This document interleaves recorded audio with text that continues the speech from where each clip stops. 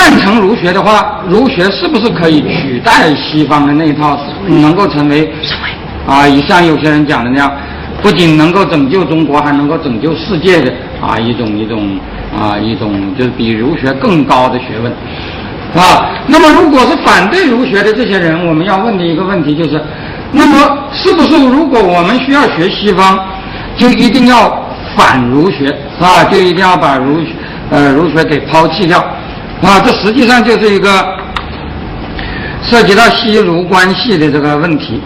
而这个问题呢，现在不管是赞成儒学的人还是反对儒学的人，似乎都认为这两者的确是有很大的矛盾尽管现在有一些学者，有一些比如说新儒家说是实际上儒学也并不保守，要从西方那里学一些东西但是从对西方文化的主流应该说是抨击的认为这个比如说认为是一般说市场经济导致人们自私自利那个民主制是吧有的说民主制很虚伪是吧，没有让人民真正当家做主，有的说人民干脆就不配当家做主，所以即使是不虚伪也没有什么了不起的，这个真正理想的政治应该是圣人的统治是吧，大家都听圣人的是吧我觉得就是现在对民主的批评有两种截然相反的批评了一种是说现在的这个民主是假的我们要搞一种真的民主，一种是说这个民根本就不配做主是吧，就是说是这个即使是真的民主也没什么好的，而且这个民主可能它的缺点就是因为太真了是吧这个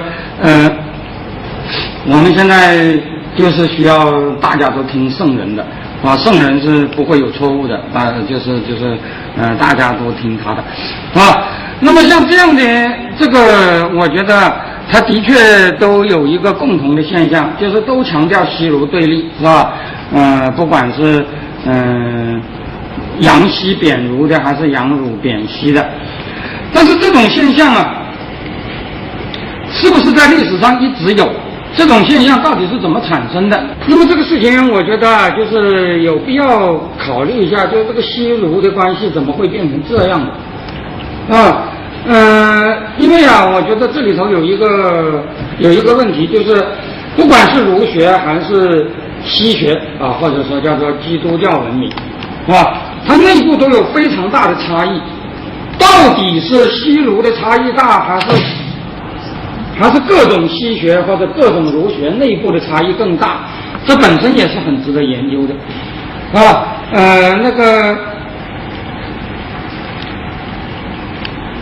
那个悉尼胡克曾经讲过一句话，他说这个他认为这个基督教徒中的不同的基督教徒之间的这个对立或者说是差异在很多情况下都大于基督徒和非基督徒的差异其实我觉得儒学也是这样，就是这个所谓的儒家也是这样因为这个几千年以来，中国很多人都自称是儒家就像西方几乎所有的人都称自己是基督徒一样但是他们的之间的区别的确是非常大。那么这里头就有一个解释的问题，而这个语言的解释大家知道是非常微妙的这个我是很赞同那个索绪尔的话索绪尔说他说那个语言是一套符号系统，而这个符号系统是能指与所指的结合，而能指与所指之间是什么关系呢？按照索绪尔的说法有两个原则能指与所指之间的关系他认为有一个任意原则这个任意原则其实说的通俗一点，就是这个语言可以任意解释的随便一句话你这样解释就是这个意思，那样解释就是那个意思就是比如说儒家你这个人解释的儒家和那个人解释的儒家是截然不一样的。那这样的话，那就给这个各种所谓的思想资源，确切的说是话语资源的随意使用提供了非常大的空间，啊，就是等于就是这个任何一套话都是可以给不同的人利用。可是这样就产生一个问题，那如果是这样，那我们说的话还有什么意义呢？是吧？我们说的话没有任何确定的那个含义，是吧？怎么解释都可以，是吧？那这个讲话不就成了一个无聊的，啊，就像有些人讲的那样，叫做语言游戏了吗？啊，那么这个索希尔说，他说不是的，是吧？他说实际上这个语言还是可以表达一定的意义的，但是这种一定的意义，啊，它只能通过与其他符号的相似而体现出来，是吧？说的简单一点，就是我们如果讲一个东西，比如说吧，这个儒家都讲仁义道德，可是这个所谓仁义道德是什么意思呢？是吧？你讲的仁义道德是什么意思？其实主要就是通过你认为的不仁不义不道不德的东西到底是什么来体现出来的，是吧？不管是仁义道德也好，什么自由民主人权也好，啊，什么正义公正平等也好，啊，任何一种学问它宣传的都是一堆好词，是吧？就是叫做 good words， 是吧？那么这个 good words 很多啊堆在一起，是吧？到底背后讲的是什么意思呢？是吧？其实主要就取决于你这一堆好词是用来打谁的。我讲的简单一点，就是说啊，你讲这些话的时候，你的假想敌是谁？啊，那么如果从儒学的角度来讲，啊，我们认为它在2000年的发展中，啊，有过许许多多的假想敌，是吧？比如说他在先秦时代，他最大的假想敌就是，当然他和其他各个学派都有矛盾了，是吧？但是在那个春秋战国之交，他最大的假想敌就是杨墨两家，是吧？就是杨子和墨子，啊。那么大家知道，到了那个战国末年到秦，是吧？他最大的假想敌就是法家，是吧？以至于到了焚书坑儒的地步，是吧？而且我们知道那个，没关系，你讲。而且我们知道那个70年代毛主席有一句名言嘛，叫做什么？儒法斗争持续了2000年，是吧？他认为这是中国思想的一条主线。那么可以说这句话的确，我不管毛主席的立场怎么样，但是他描述的这个事实有一定的根据，是吧？也就是说，在这2000年呢，当西学没有进入的时候，啊，很多儒者他讲仁义道德的时候，是把法家，是吧，作为靶子的，是吧？作为那个对立面的啊，也就是所谓的王霸之争，是吧？所谓的郡县制和那个封建啊，郡县和封建的争论啊，王道和霸道的争论，是吧？礼制和法治的争论啊，等等啊。但是进入到在西学传入以后，到了54前后，是吧？由于西儒对立给搞得很紧张啊，于是很多人又是在反西方或者反西学啊。这里我要讲，我们现在通常讲的反西学，其实主要就是指啊以自由主义为代表的，是吧？这个啊，就是关于自由、民主、法治、人权这一套说法，是吧？那么以这一套说法作为假想敌的，是吧？那么又是一种儒家啊。所以我认为啊，我们与其谈儒家非儒家啊，不如去谈，是吧？这个儒家的确有各种各样，其中最主要的我认为就有2种啊，一种是所谓的反法之儒，一种是所谓的反西之儒，是吧？这个反法之儒曾经在战国年间和法家产生很大的冲突，是吧？那么从秦一直到清这一段时间，虽然这种冲突被压下去了，是吧？一开始是焚书坑儒，后来又说是独尊儒术，是吧？到汉景帝时代汉景帝时代还有一个说法，既不是焚书坑儒，也不是那个独尊儒术。汉景帝还有一个说法很有意思，叫做不争论，是吧？就是所谓的那个儒家讲说是只要皇帝不好，我们就可以搞革命，是吧？于是当时的那个法家呀、道家都说这是不行，搞革命就是犯上作乱，是吧？那么汉景帝当时有一个说法呢，叫做这个问题我们不说是也不说不是，大家以后不许讨论这个问题，是吧？因为这个问题不管怎么讨论，好像都对我不利，是吧？如果你说革命是好的那有人革我的命怎么办呢？是吧？如果你说革命不好的，那个谁，那个袁固生就说了他说我们的那个刘邦同志当年就是革命起家的，是吧？如果说革命不好，那刘邦同志本身就是犯上作乱的一个乱臣贼子，是吧？那这个汉朝也就没有合法性了，是吧？于是这个汉景帝就说说这种问题是不能讨论的你不管说是也好，不是也好都不行，是吧？说不准说那不准说，以后这种这个就给压下来。但事实上是吧？这种争论一直存在。那么这里头我觉得在中国面临现代化的这个挑战的这100多年时间了。你可以看到一个很有趣的现象，就是曾经有一度在中国和现代化发生关系的主要是反法之流，是吧？但是到了从戊戌以后到五四这一段时间这个西卢关系开始恶化，是吧？那么反西之卢变成了一个主流那么这个现象是怎么造成的呢？这就是我这次要给大家讲的。应该说造成这种现象，它的原因是相当多的。我在其他的一些文章和其他的一些场合也都谈过这个问题。那么今天我要谈这个问题，就主要是谈一谈就是这个日本的影响，是吧？就是这个日本的明治维新的影响对中国发生西卢对立起的作用。之所以要讨论这个问题，是去年有病毒之所以要讨论这个问题，就是去年有一场有意思的争论就是那个去年这个新儒家杜维明先生到北京的时候，他曾经跟徐有余先生有过一场争论这个杜维明先生说这个明治维新很成功成功的原因就是他没有反儒学是发扬了儒学因为大家知道这个杜维明先生是新儒家嘛，他是要弘扬儒学的。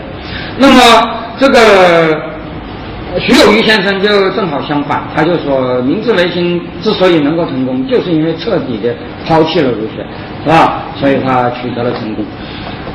但是这里头有一个很大的问题，就是这两位先生虽然对明治维新成功的原因有截然相反的解释，但是他们都认为明治维新很成功，是吧？这是他们的共同特点。然后在去年那个抗战60周年的那个讨论中，很多人在反思日本为什么会走向军国主义的道路的时候就曾经提到说这个明治维新是不是成功，以及在什么意义上成功，我们是可以把这个作为一个问题加以讨论的因为通常讲明治维新成功，指的是说它对日本而言实现了富国强兵这个明治维新的确是使日本强大了，这一点是没有什么问题但是如果你说指的成功是指现代化转型是使日本变成一个现代社会政治上建立经济上建立成熟的市场经济政治上建立民主政治，那么就这一点而言，明治维新显然是不成功的，是吧？明治维新以后虽然曾经有过几年的就是比较民主的时代，就是所谓的大正民主了，就是那个昭和以前明治以后的那几年是日本相对而言这个社会最开放最开明的时代，但是很快就过去了，是吧？很快日本就出现那种那种专制化、法西斯化、军国主义化，是吧？以至于走向了后来那种军部独裁，是吧？那种法西斯军国主义的那个道路那么道路的起源，很多人都认为和明治维新有关。因此，明治维新，第一，它到底成功不成功，是吧？第二，如果它成功或者不成功，是吧？它的原因是什么？第三，这种现象对中国有什么影响，是吧？这就成为一个我们值得讨论的问题。那么现在对这个问题我想讲3点。第一点，就是在中国人开始接触西方的时候，当时似乎好像不存在什么西儒的矛盾，是吧？恰恰相反，当时中国最早主张学习西方的就是那些反法之儒，是吧？我们大家知道，在文化大革命期间，毛主席说儒法斗争持续2000年，他认为这个法家是代表进步的，儒家是代表反动的，是吧？认为主张进步的什么都是法家，那个儒家都是主张都是主张伏古倒退，都是主张那个都是代表反动的。但是如果你看一下戊戌以前的历史，你就会发现实际情况跟毛主席讲的可能正好相反，是吧？这个时候最早积极鼓吹向西方学习的，不仅是儒家，而且是儒家中极端反对法家的那种所谓的纯儒，是吧？就是对那个秦以来的那些制度深恶痛绝的那一部分人。那么这里头涉及一个问题，就是为什么中国人在鸦片战争以后到戊戌这段时间，是吧，出现了一个向西方学习的潮流，这个问题本来好像不必解释，是吧？因为我们的那个教科书原来有一套说法，是吧？说是中国人学西方是有一个过程的先是鸦片战争被人打败了，我们觉得人家的船坚炮利很厉害，是吧？于是就开始学西方的器物，是吧？于是就有了洋务运动，搞军火工业什么等等，是吧？可是后来我们搞了很多军舰大炮但是还是打不过人家，是吧？戊戌变法又被人家打败了，是吧？于是很多中国人就认为中国的制度也不行，是吧？于是就出现了什么戊戌辛亥这些事情，是吧？说又要学习西方的制度，可是这个辛亥革命推翻了帝制，是吧？建立了共和。那么后来人家觉得中国好像还是有很多毛病，是吧？于是这些人觉得看来不仅制度有问题中国人的那个文化或者说思想或者说心灵或者说国民性，是吧？就有问题，是吧？于是就产生了所谓国民性批判，是吧？于是就产生了那个所谓的要学西方文化，是吧？可是这个说法最近10多年来就受到了很大的挑战，是吧？因为现在大家知道近20年来西方那个在国际上那个经济史研究出现了一种唱圣中国的那种风气，是吧？也好多西方学者在那里讲说中国从来就是先进的从来就没有落后过，是吧？说是原来说是那个我们以前都知道以前的说法，说是中国什么汉唐宋明还是可以的到了明以后就停滞了，就落后了，是吧？后来有些人说其实清初还是很不错的有些人又说清中叶也是很不错的，有些人又说鸦片战争以前一直都是很不错的，最极端的说法说是鸦片战争以后还是很不错的，是吧？一直到那个甲午战争以后说才不行了，是吧？那如果是这样的，中国经济一直都是欣欣向荣，那中国到底什么地方比西方落后呢？是吧？那么道德嘛，是吧？那么那些人经济都不落后，道德就更不用说了。中国从来就是礼仪之邦，是吧？而西方文明是一种重物质轻精神的文明，据说是这样，是吧？说我们是一个那个道德文明，是吧？伦理文明。那如果说我们是重视道德的，我们的经济都不比别人差，那道德当然就更不比别人差了，是吧？那因此道德也比别人要强，是吧？你也大家可能注意学界动态的人也知道，是是吧？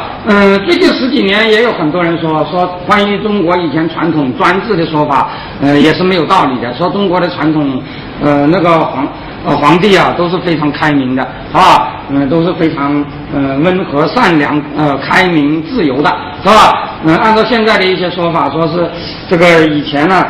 中国的这个国家只管到县一级，县以下是自治的乡村，是吧？这个老百姓非常自由，国家一概不管事，是吧？甚至有人说，其实县以上皇帝管的也很少，是吧？比如说有人说那个万历皇帝可以20年不上朝的，是吧？这就说明这个社会自由到什么程度，是吧？等等等等，是吧？那么假如中国政治上不专制，道德无比高尚，而那个经济又很欣欣向荣，那么中国到底有什么地方不如人呢？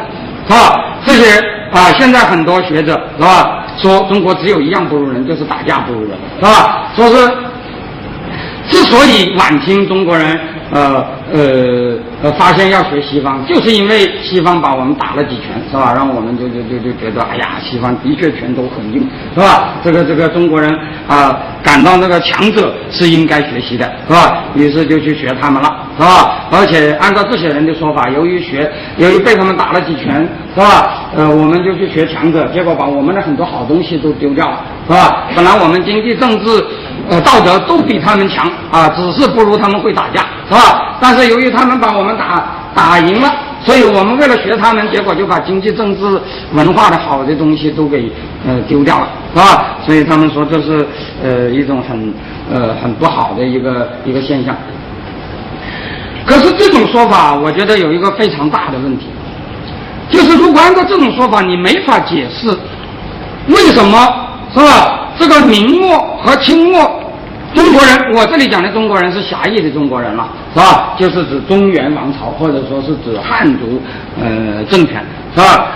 汉族王朝，是吧？因为现在有很多人说是那个东夷西番南北狄都是自古以来就是中国的一部分。那如果是这样的话，就很难谈什么中国外国了，是吧？所以有人说这个岳飞也成了这个搞分裂的罪人，是吧？因为这个金宋本来就该统一的，是吧？是都是中国，是吧？我觉得好像是这种说法有点太莫名其妙了一点，所以我还是倾向于认为，是吧？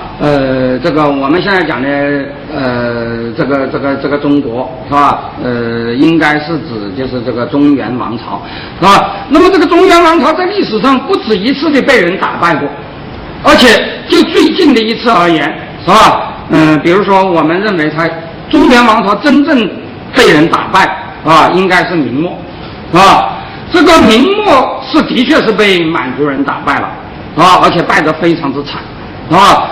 大家知道汉族人刚开始还是想抵抗，到了后来几乎所有的人都没有信心了，是吧？包括什么黄宗羲顾炎武这些号称是坚持民族气节，不愿意跟满清合流的这些人，他们也只限于去做隐士，他们再也不幻想去起兵反清了，因为已经被彻底的打服了，是吧？但是虽然满清那么厉害，当时的汉族人没有几个认为我们的文化不行，是吧？满族的文化才行，我们要向满族学习，是吧？没有几个人对中国的文化的2000年的道统，是吧？对我们整个这一套东西产生怀疑，是吧？恰恰相反，是吧？当时那个黄宗羲顾炎武这些人，他们反思明朝的灭亡的时候，是吧？他们从来都是说我们没有坚持孔孟之道，是吧？没有坚持那个儒家的好东西，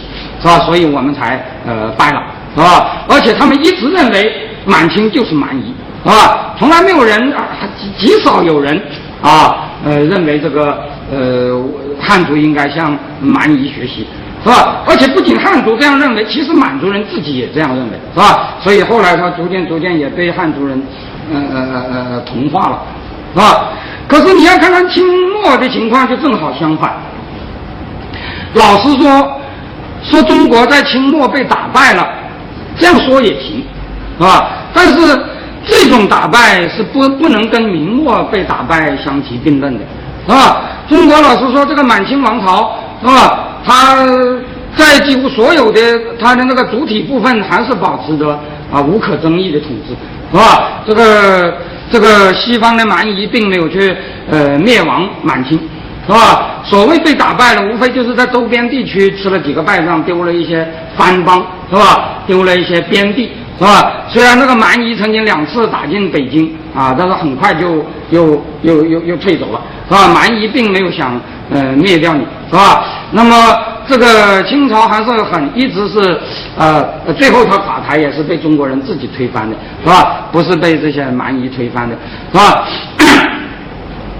而且更重要的是，中国人从来没有在清末从来没有对被打败服气过，这是和明代不一样的，是吧？明代后来没有人再有信心去搞武力抗清，是吧？包括黄宗羲这些人后来也都不想武力抗清了，是吧？但是中国人那个抗敌雪耻振武强兵的这个愿望从来就没有，在清末从来就没有消失过，是吧？而且他们经过一代一代的努力，是吧？那么终于在抗日战争，是吧？终于打败了当然也不是靠自己，也不完全是靠自己的力量，但不管怎么说吧，是吧？总是表明了中国人是其实是并不服气的，是吧？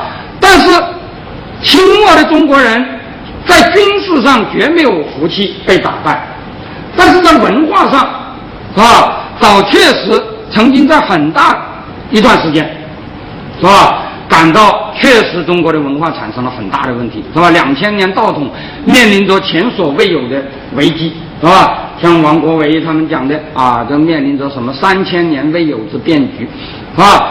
那么这个现象到底是为什么呢？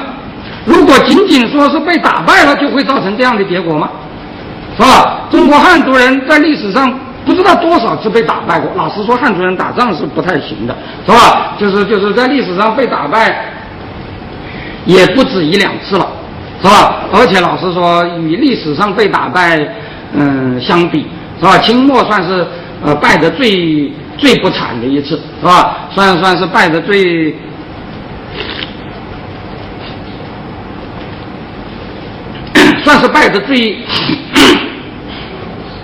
一般的一次，那么为什么这次失败会使中国人对他的道统、对他的文明、对他的整个整体制度产生那么深刻的反省呢？是吧？我觉得肯定不是仅仅因为西方的那个武力强大事实上，之所以造成这个晚清中国人要学习西方，其实最强大的动力就是的确感到我们的这个制度不如他们的制度更仁义，是吧？讲的简单一点就是这样，是吧？那么所谓不如他们的制度更仁义、更道德，是吧？这里当然讲的是指国内的情况而言，是吧？我们这里谈的不是国际政治这个国际政治嘛弱肉强食肯定是有的，是吧？主张学西方的人也是抵抗西方侵略的，是吧？在国与国的关系上那还是要坚持中国的这个国家利益的，是吧？但是呢，如果我们要看各自的国内，是吧？那么你闭眼不看则已你只要睁开眼睛看，是吧？当时的中国人，很多人，尤其是那些所谓的纯儒们，是吧？第一个感觉不是说人家的船坚炮利厉害，是吧？而是说人家的那一套制度，是吧？的确是儒家的理想就在那里，是吧？不在我们这里，是吧？我们好像跟人家一比成了夷狄了，是吧？就是人家才是所谓的那个礼仪之邦，是吧？但是很多人都有这种感想，而且我要讲的一点是，这种感想远远比我们以前的教科书讲的要早得多，是吧？不是说什么那个鸦片战争以后我们知道船坚炮利了，然后那个武士我们又知道什么制度有改进，是吧？然后到了这个戊戌我们又知道制度要改进到了五四我们才感到这个文化不如人的，是吧？实际上早在鸦片战争以后没几年，就有大量的，就有很多只要是接触过西方的人，是吧？就出现这种舆论啊，就说是这个西方的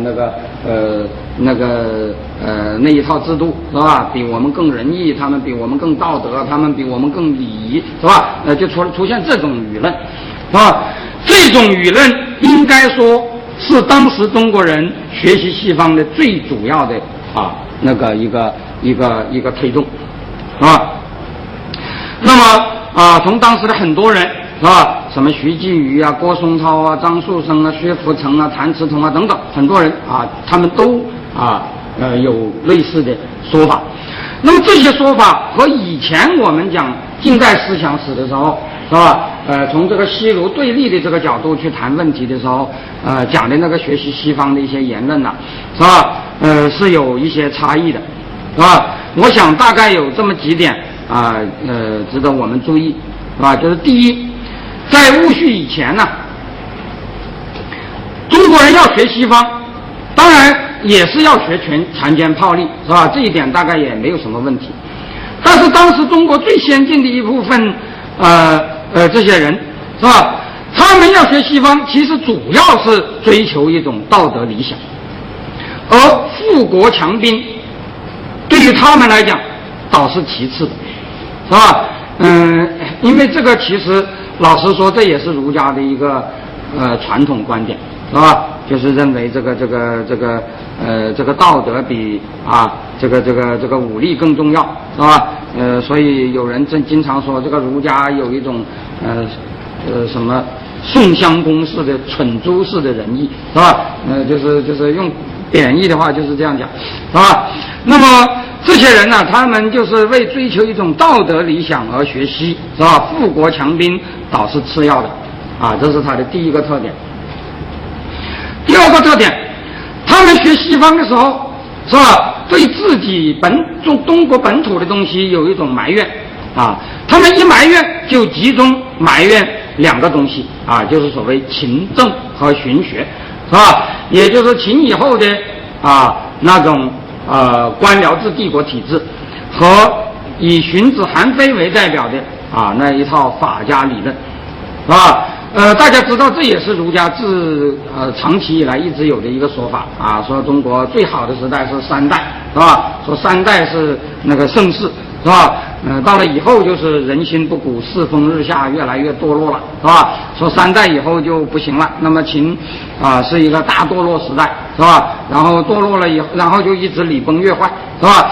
然后这个时候他们觉得西方是三代盛世，是吧？于是就有了一种引西救儒，是吧？用西方的那套来摆脱秦汉以来的礼崩乐坏之弊，是吧？改变家天下而实行所谓儒家的天下为公这一套东西，是吧？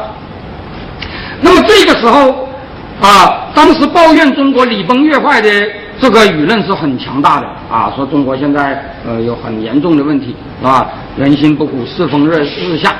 但是这些人埋怨人心不古，世风日下的时候，他们往往不是认为西学的传入导致了礼崩乐坏，是吧？而是说这个秦以后中国就已经礼崩乐坏了，是吧？礼崩乐坏了2000年，是吧？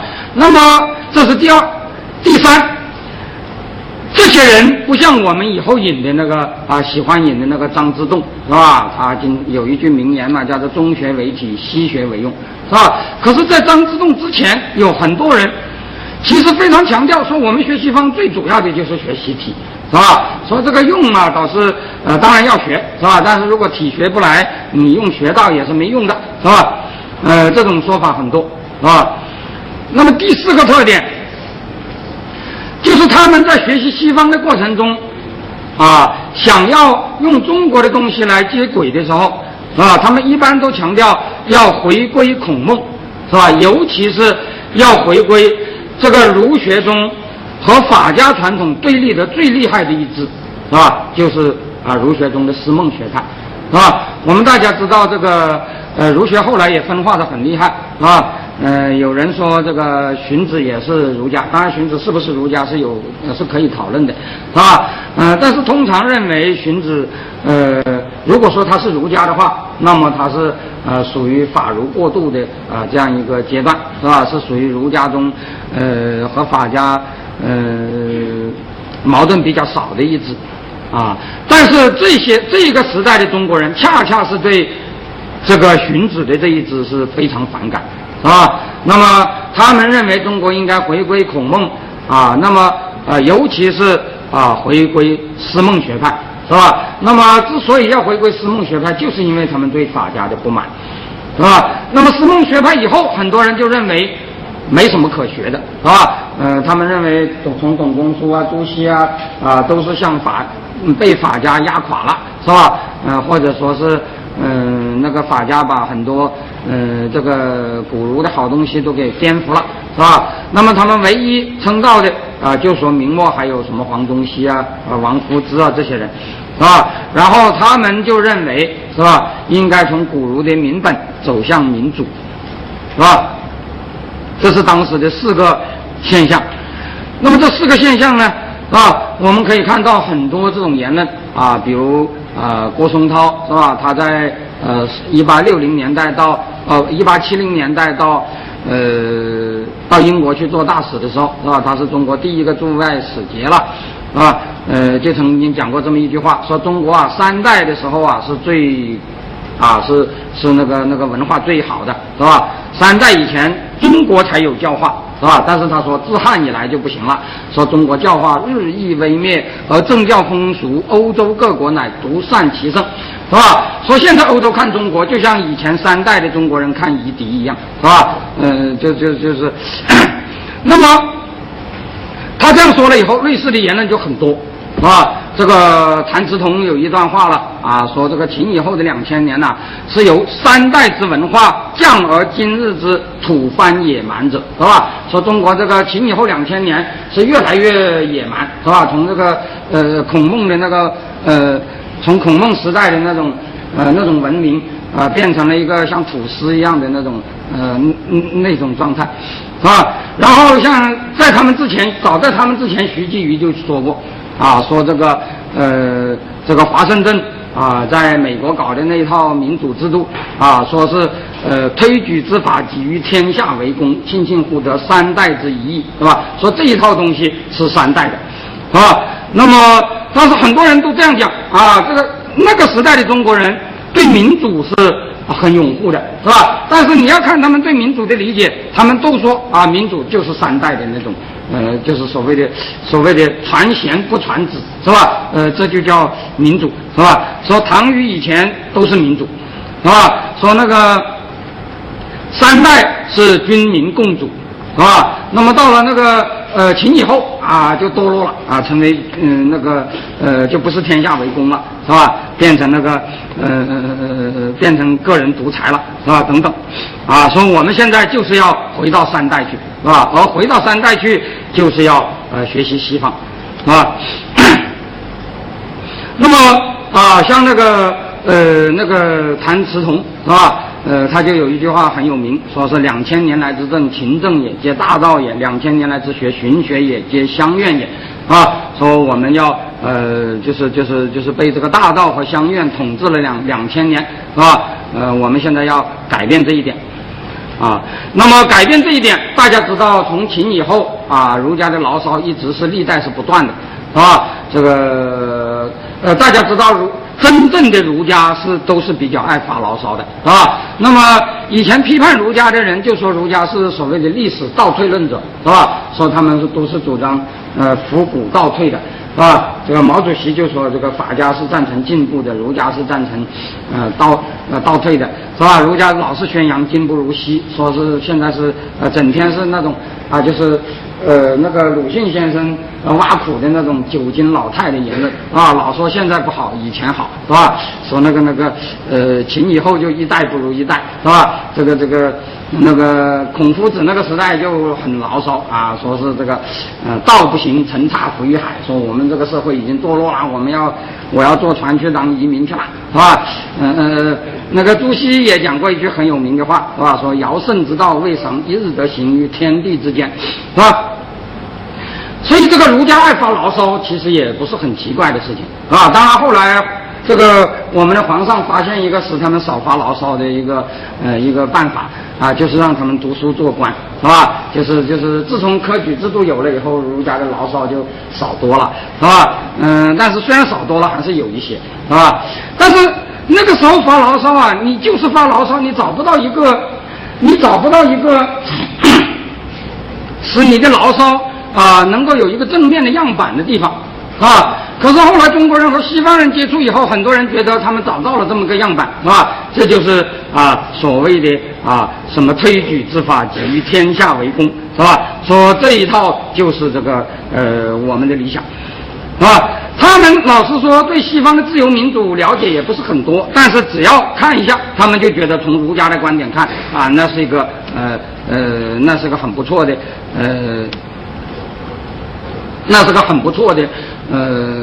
地方，是吧？因此就出现这么一种状态，就是这些人呢一谈到西方，他们往往谈的不是他们船坚炮利如何厉害，是吧？郭松涛到了在英国3年，写了很多的日记，几乎就没有谈到英国的这个武器啊、船啊如何厉害，整天谈的就是英国的什么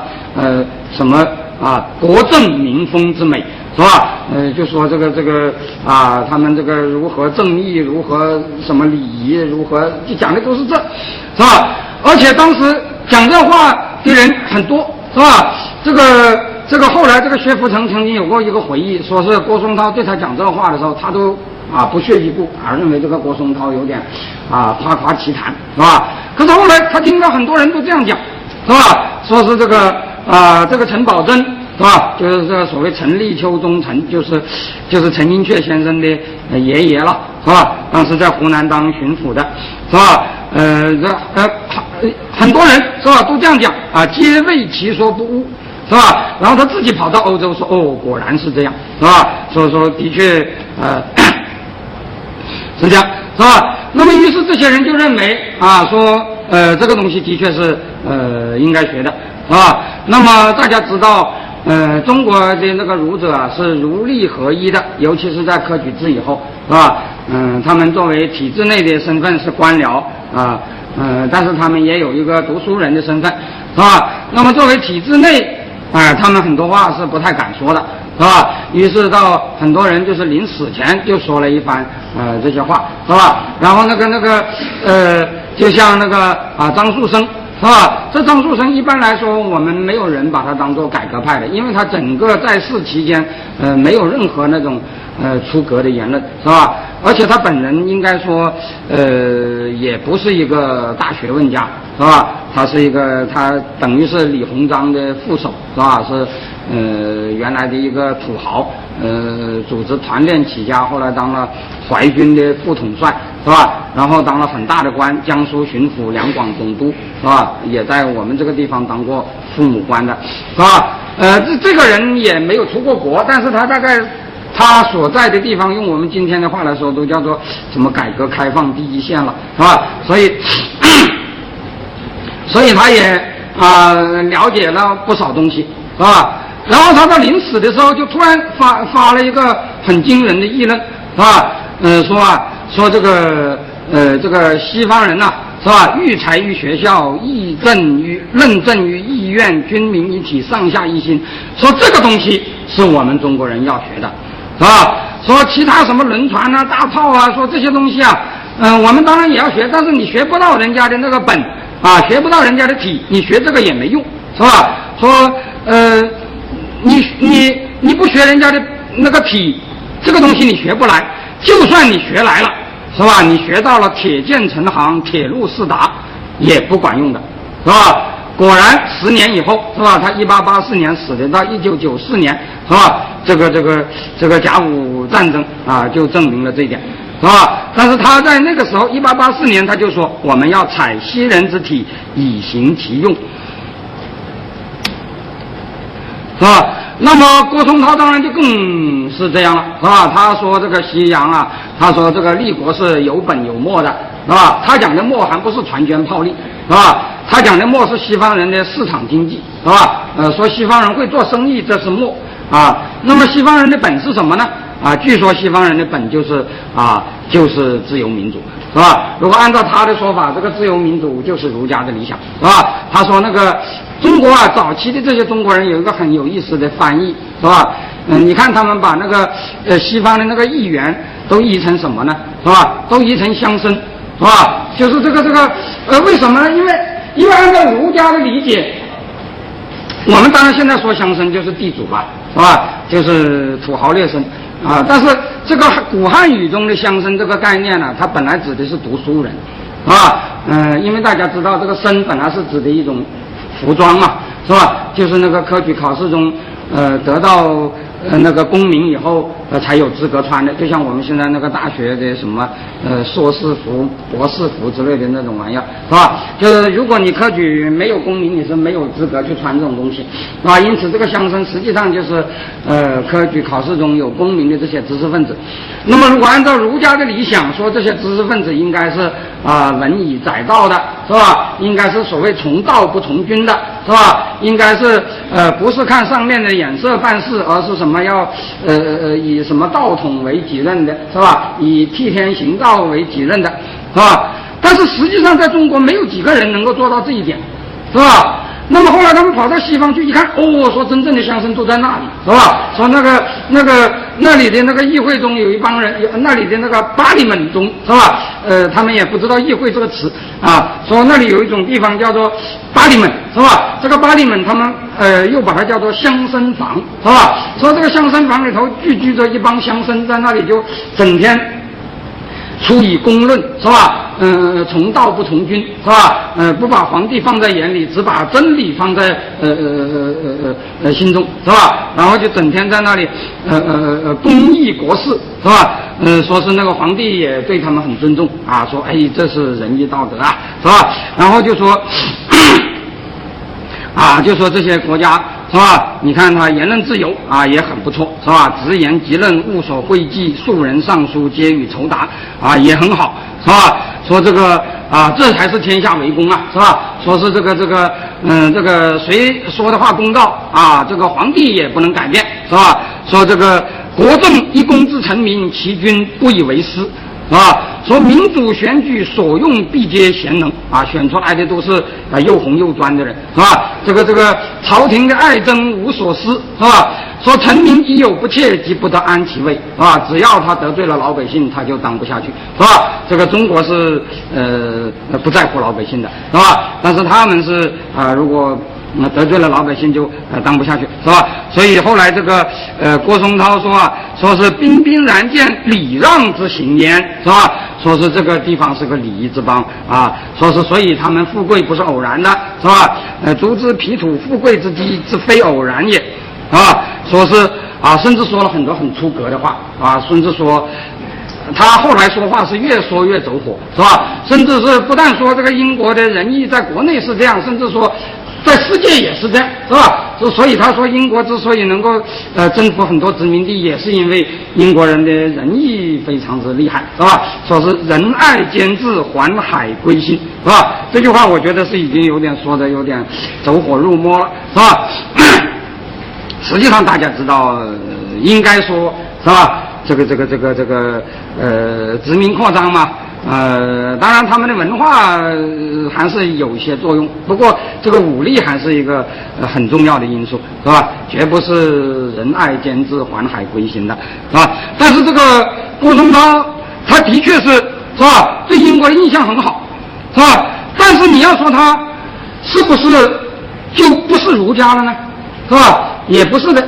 实际上这个郭松涛他跑到他一句英语都不会，他也一本英国书也一本外文他也没有看过，是吧？自由主义、社会主义他都不懂，是吧？而且他出国的时候已经58岁了啊！这个人是个和曾国藩差不多的，都是翰林出身的那种所谓的理学名臣，是吧？现在很多人都认为他出国的时候实际上价值观已经定型了，是吧？也没有什么多少改变。是吧？但他就从儒家的观点认为这个制度就是比我们的要仁义，是吧？那么这个时候是吧？他们关心不关心富国强兵呢？当然也是关心的，但是显然这只是第二位的关系，是吧？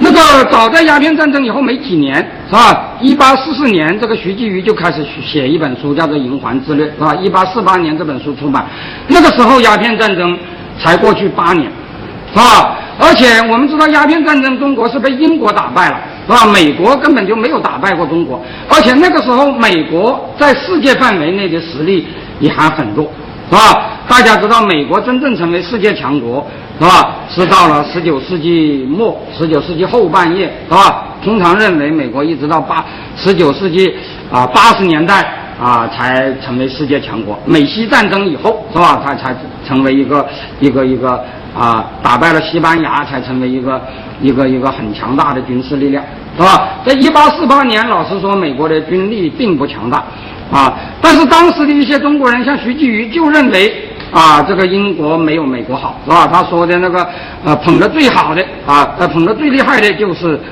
美国，是吧？他说这个华盛顿搞的那套共和，是吧？就是所谓的什么什么就是他讲的那个什么3代之治了，是吧？那么徐继瑜对共和制美国的赞誉要比对君主立宪制的英国要高得多，而当时美国的军力并不强大，他也没有打败过中国，因此这种称赞当然是不是从富国强兵着眼的，而且这种其实我有一个看法，我认为中国不可能走君主立宪的道路，一个很重要的原因是，第一，中国也没有尊重虚君的传统，是吧？中国的皇帝老实说他主要是靠那个就是法家那一套武力来把人吓住的，是吧？实际上中国的皇帝也不太相信大家是会忠于他的，而且实际上中国的皇帝一旦没有权力，往往就极不受尊重，是吧？就是甚至你的甚至你的那个亲戚什么都不会尊重你，是吧？这个，所以中国历来就没有尊重虚君的传统，是吧？那么这是第一了。第二，从儒家的理想来讲，是吧？他又有一种所谓什么共和什么这些词，大家都知道，都是儒家词汇中的那个词了，是吧？什么天下为公这种东西，是吧？所以你就产生一个现象，就是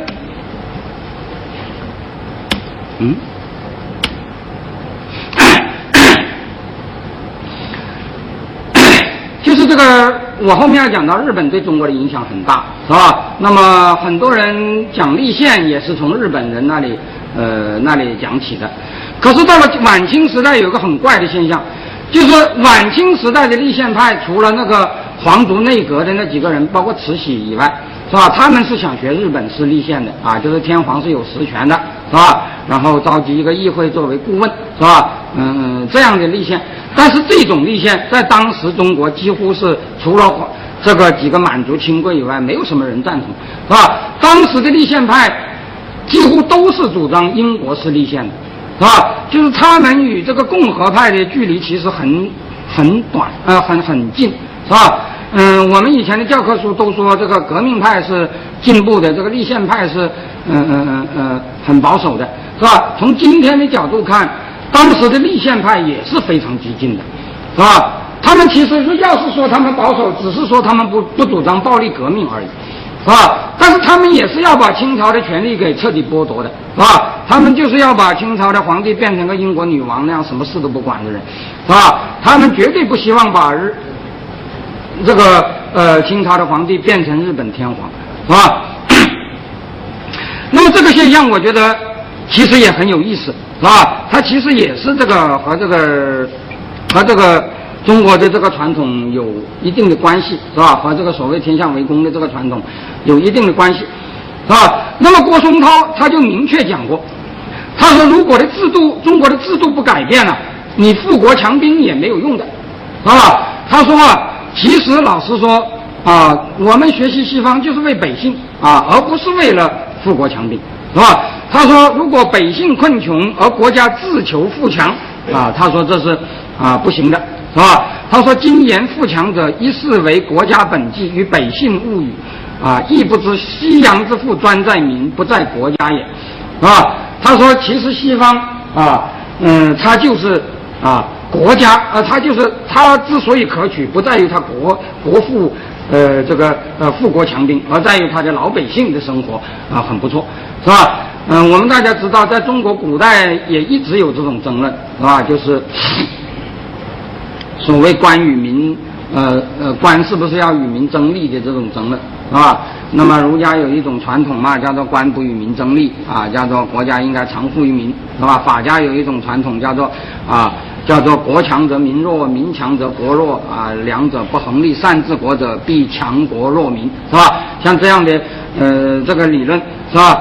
当然就是这些人认为现在这个所谓学习西方，不是学富国强兵，就是学让老百姓过好日子，是吧？那么说的最极端的就是谭嗣同，是吧？这谭嗣同甚至说过一些今天看起来甚至带有几乎是汉奸言论的话，是吧？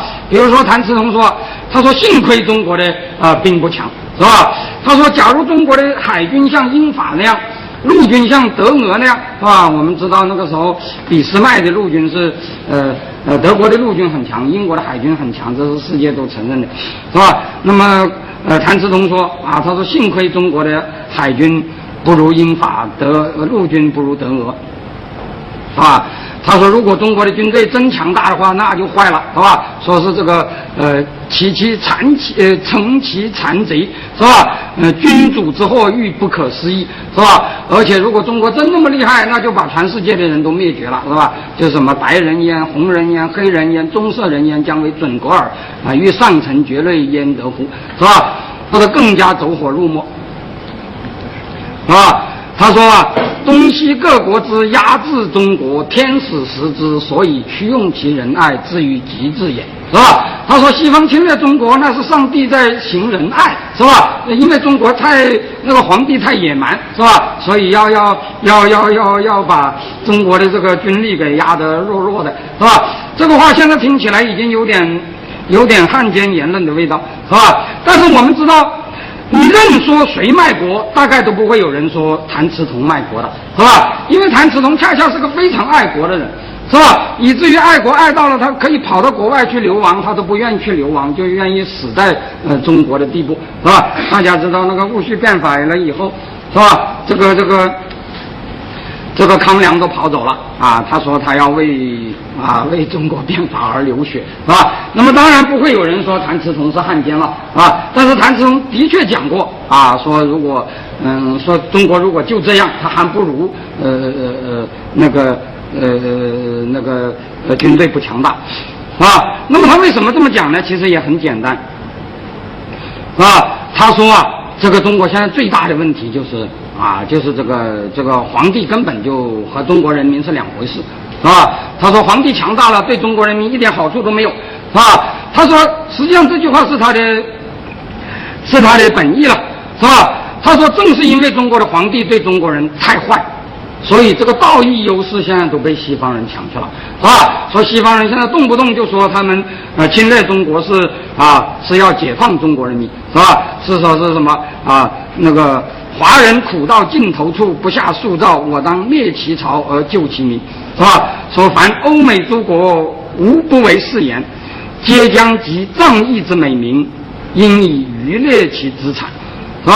说是这些人搞不好这个道义的优势都在他们那里搞不好我们就很危险，是吧？但是他得出来的结论绝不是说，那么因此我们就强调这个西方的人权不适用于我们，是吧？我们就在那里宣布说是民主只是适合于他们，我们是不能搞的，是吧？这个谭嗣同的结论恰恰相反，他说为了避免这一点，是吧？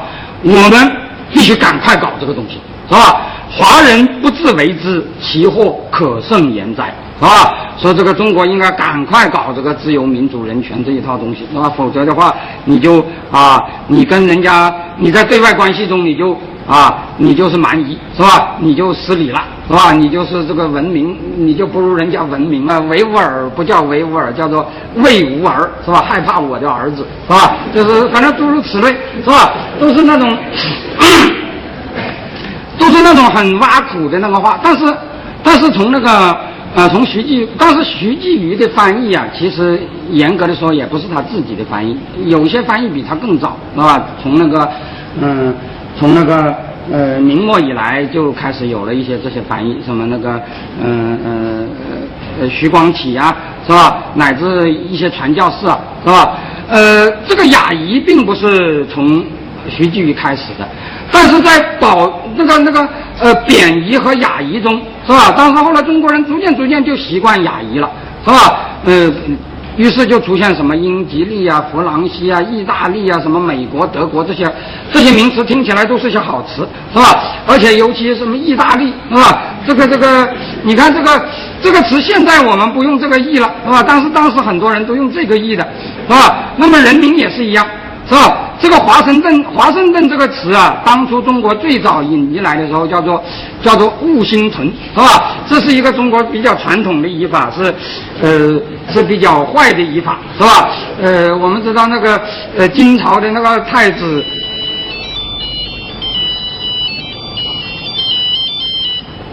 喂，谢谢。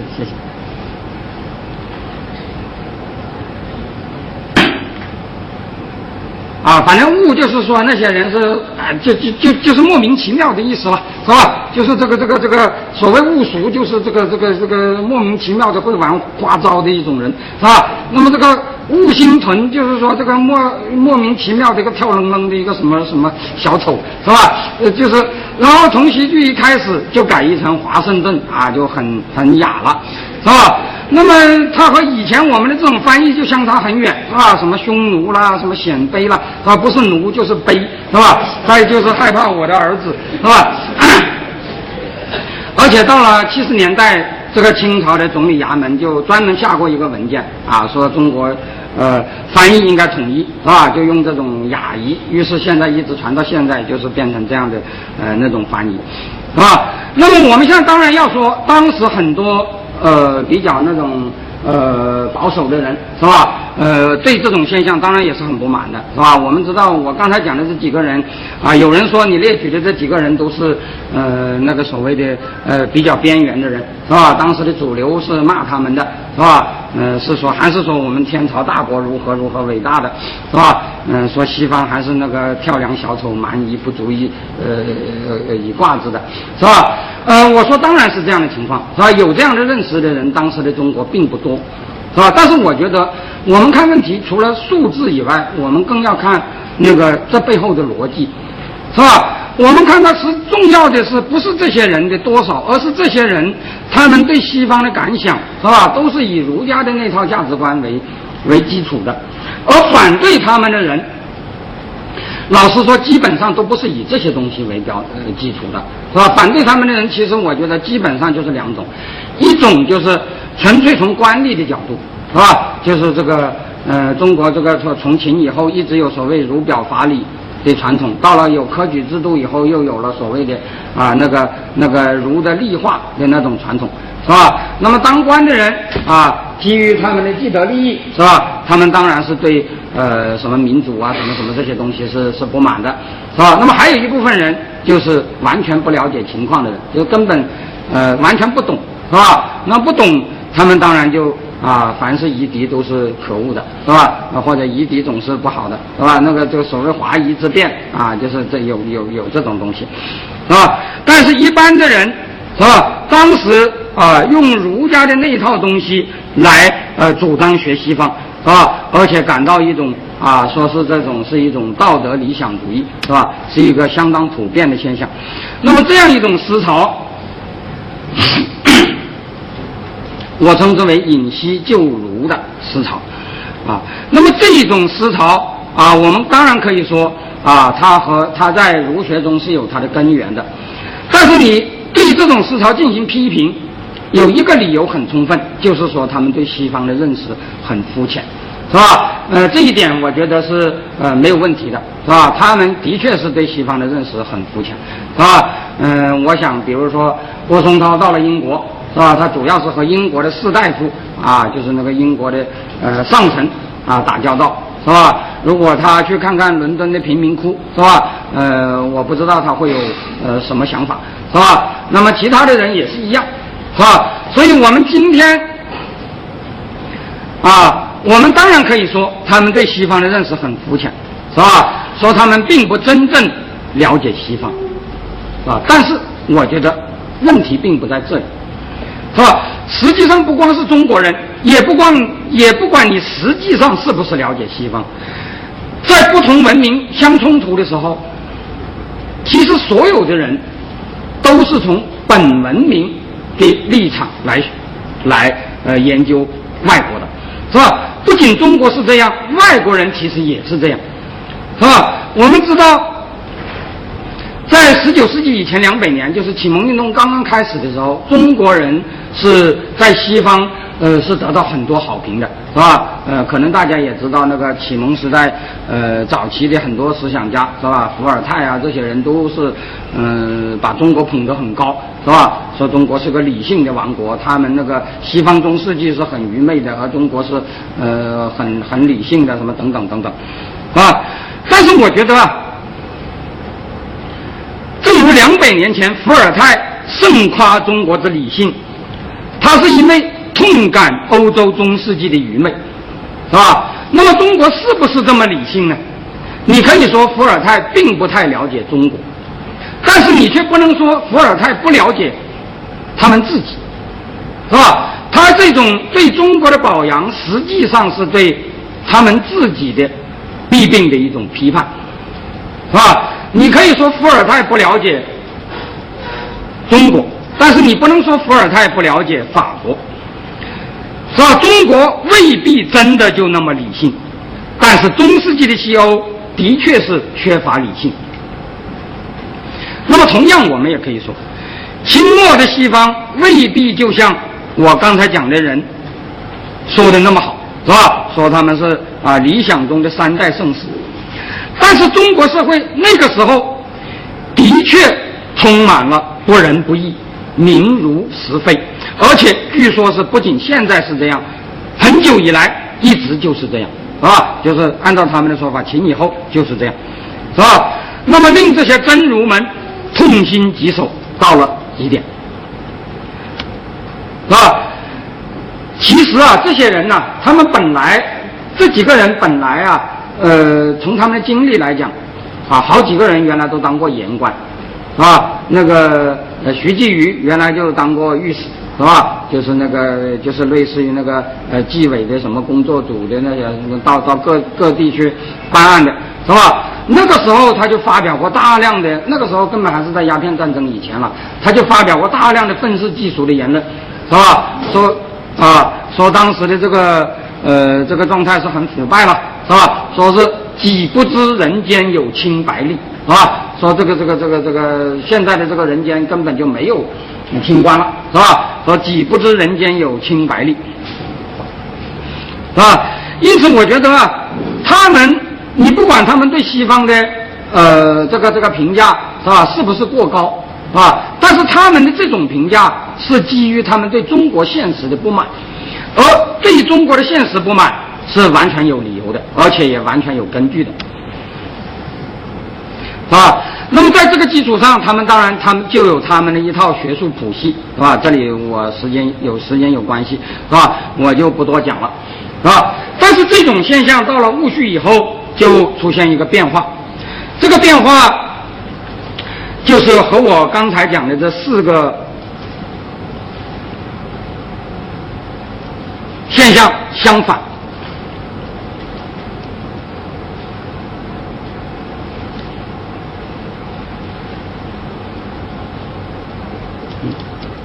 好像有问题。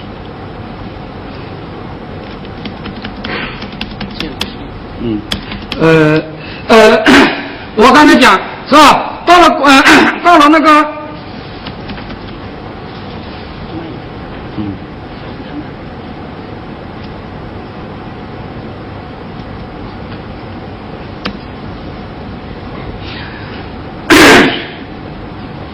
到戊戌以后就出现一个现象，是吧？就是我刚才讲的这4个特征都倒过来了第一就是很多人开始对西方的评价，是吧？他们仍然非常之向往西方，是吧？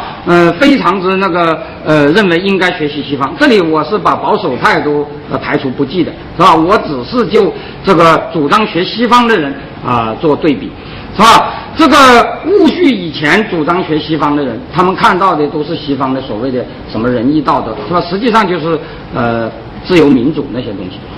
但是戊戌以后，这些人越来越强调西方的强大，是吧？越来越强调那个西方国力强大，就是能打仗，是吧？就是国富兵强，是吧？越来越强调这一点。那么他们把西方和中国历史做比较的时候，就出现了一个变化。以前的西方人，以前这些人往往说西方就是中国的3代，是吧？那么现在这些人往往说西方就是中国的秦汉，是吧？说这个西方就和中国的当年秦汉一样强大，是吧？这个话以前的中国人是很少说的，是吧？那么戊戌以前，这些学西方的人，他们一讲中国不行，就说秦制如何如何不行，是吧？3代如何如何好，是吧？可是到了戊戌以后，就出现一个现象，就是这个时候的人们，他们也学西方，也批判中国那个本土的东西，可他们批判的这个角度出现了个很大的变化。这个时候，他们越来越多的说3代如何如何不行，是吧？儒家如何如何的糟糕，是吧？说这个秦汉反而在他们看来就有了更多的行的东西。当然这个时候批判秦汉的舆论也还是有，是吧？但是这个时候出现了很多同情秦汉的言论，是吧？而且认为这个西方就像秦汉一样，是吧？我们学西方就是要像秦汉那样变成一个兵力很强大的很能打仗的这么样一个国家，是吧？那么第3，是吧？就这个时候就开始出现了本质性的体用之争，是吧？就开始有很多人强调中学为体，西学为用。我倒不是说以前就没有这种争论，是吧？而是以前这种争论和以后这种争论是不一样的，是吧？以前这些人主张学西体的，学西本的，是从儒家的立场来讲这个话的，是吧？那么以后反对学西本的，反对学西体的，是从儒家的立场来讲这个话的，是吧？比如说张之洞，是吧？他就说我们儒家的这套道德是我们的本，是吧？我们要维持这种本，我们不能学西方，是吧？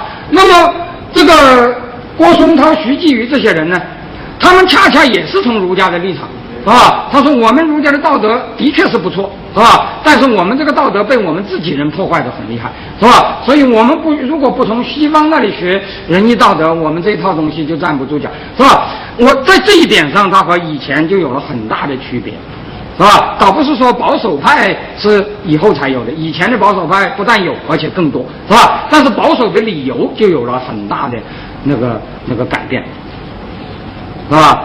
那么第4，在他们用这个中国的资源跟西方接轨的时候，是吧？这些人就越来越倾向于，是吧？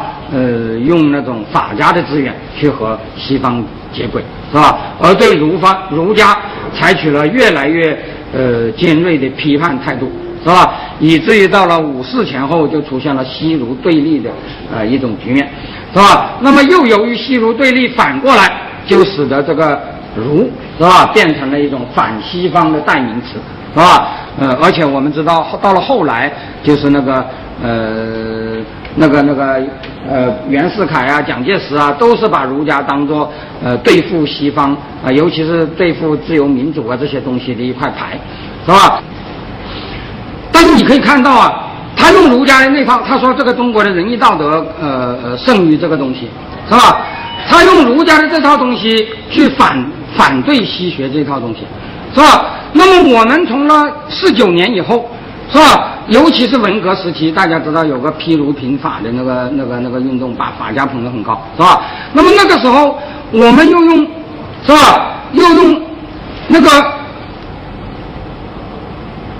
抨击儒家的那个方式来抵制这种东西，是吧？就所以说你说这个当时一个是极端反儒家，一个是很捧儒家，但是我觉得如果我们从这个差异原则的角度去看问题，我们就看到这两者背景有个很相似的地方，是吧？也就是说，蒋介石是用儒家来抵制西学，但是他用的是反西之儒，是吧？那么到了70年代这个1970年代，是吧？我们这边是用反儒家的方式来反西学，但是我们反的是反法之儒，是吧？就是毛主席讲得很清楚嘛，是吧？儒法斗争持续2000年，法家是进步的，儒家是反动的，是吧？那么他讲的儒家就是指的反法之儒，是吧？所以虽然一边捧儒一边反儒，但实际上他们所指是差不多的，是吧？但是为什么会出现这种状态呢？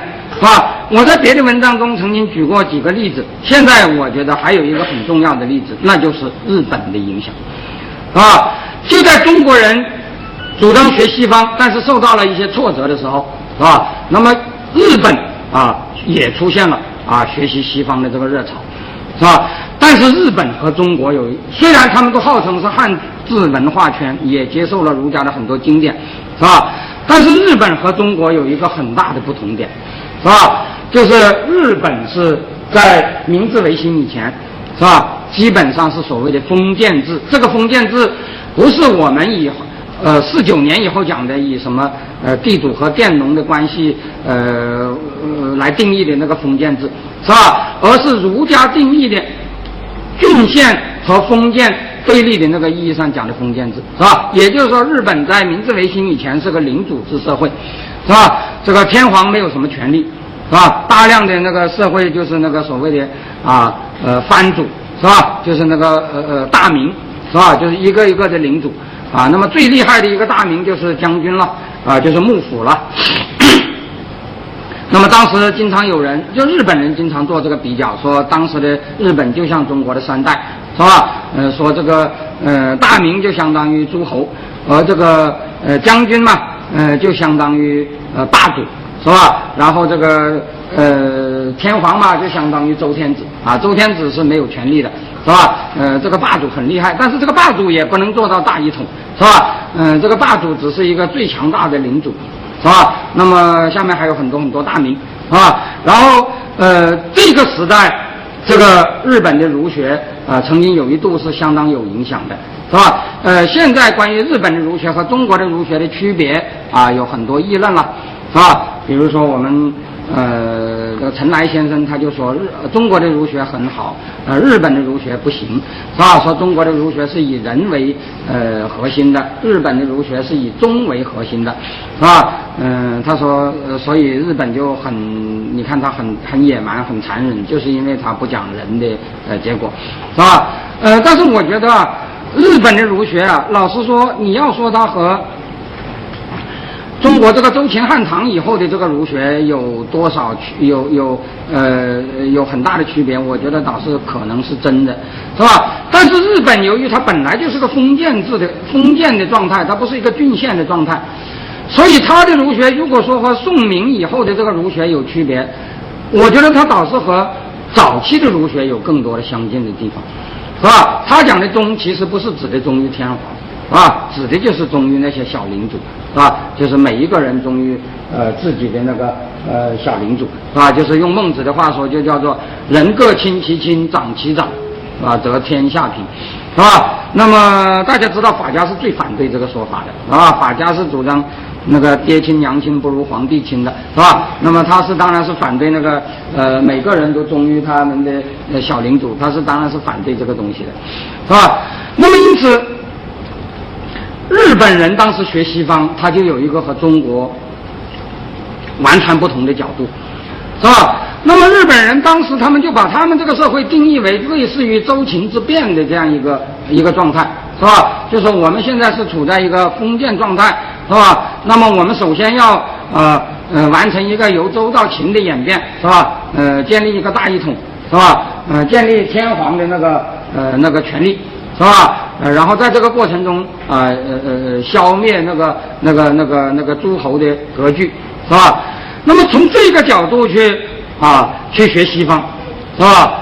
很自然的，是吧？就出现了一种把西方当作那个实现周秦之变的一个工具的，是吧？这样的一种角度，而且这个现象早在明治维新之前，甚至早在日本人接触西方之前，是吧？就已经产生了这样的那个势头，是吧？这就是我们现在的一些学者指出的，说日本的明治维新是要脱亚入欧，但是在脱亚入欧之前，日本曾经有过一个脱儒入法的过程，是吧？就是说日本人在还没有接触西方之前，他们就已经产生了对儒家的厌恶，是吧？就已经产生了，就在江户时代，是吧？已经产生了反儒归法的那种一种潮流，是吧？就说要通过法家的那一套，是吧？树立天皇的权威，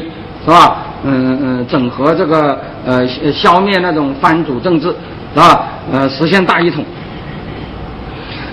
那么这一套东西在战前就已经发展的相当厉害，是吧？然后明治维新以后，这个脱儒入法的这个潮流又自然的和这个脱亚入欧的这个潮流挂在一起，就造成日本人对学习西方的理解就和中国有了一个很大的差别，是吧？这个差别，而且在后来，我觉得这个差别它直接对我们一开始讲的这个问题，是吧？就是日本是在学习西方的过程中，怎么一步一步走到军国主义这条道路上的，是吧？也就是说，如果我们要讨论明治维新的教训，而不是讨论明治维新的经验的话，是吧？也就是说，我们不是讨论明治维新如何成功的实现了富国强兵，而是讨论明治维新如何不成功的，是吧？就是没有搞成那种现代政治，是吧？最终走向了那个很专制、很残暴的那种状态，是吧？那么我们恐怕就得研究一下这个过程，是吧？那么这个过程，它到了晚期以后的一个代表，就是日本法西斯时代，是吧？就是日本在二战中那种极端军国主义的史学家的一个代表，叫做佐藤清盛。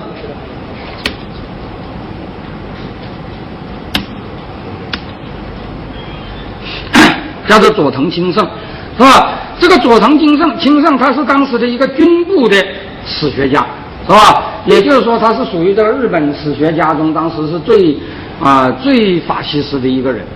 那么这个人你可以看到他有个很突出的特点，是吧？我们大家知道明治的时候，日本人对西方是很崇拜的，是吧？但是到了法西斯，到了那个昭和时代，到了日本和西方的矛盾越来越厉害，尤其是到了鸦片战争的时代，大家知道日本的主流意识形态是反西方的，因为他们和西方是打仗的嘛，是吧？他们宣传的是那个黄道乐土，那个日本的那个所谓的黄道，那个黄道史观，是吧？那么第一，他们对西方是很仇视的；第二，他们对中国是很鄙视的，是吧？大家知道这个日本侵略中国的时候是不把中国人当人看待的，是吧？那么第三，他们当然对儒家也很不感冒，是吧？认为这个东西也不是什么好东西。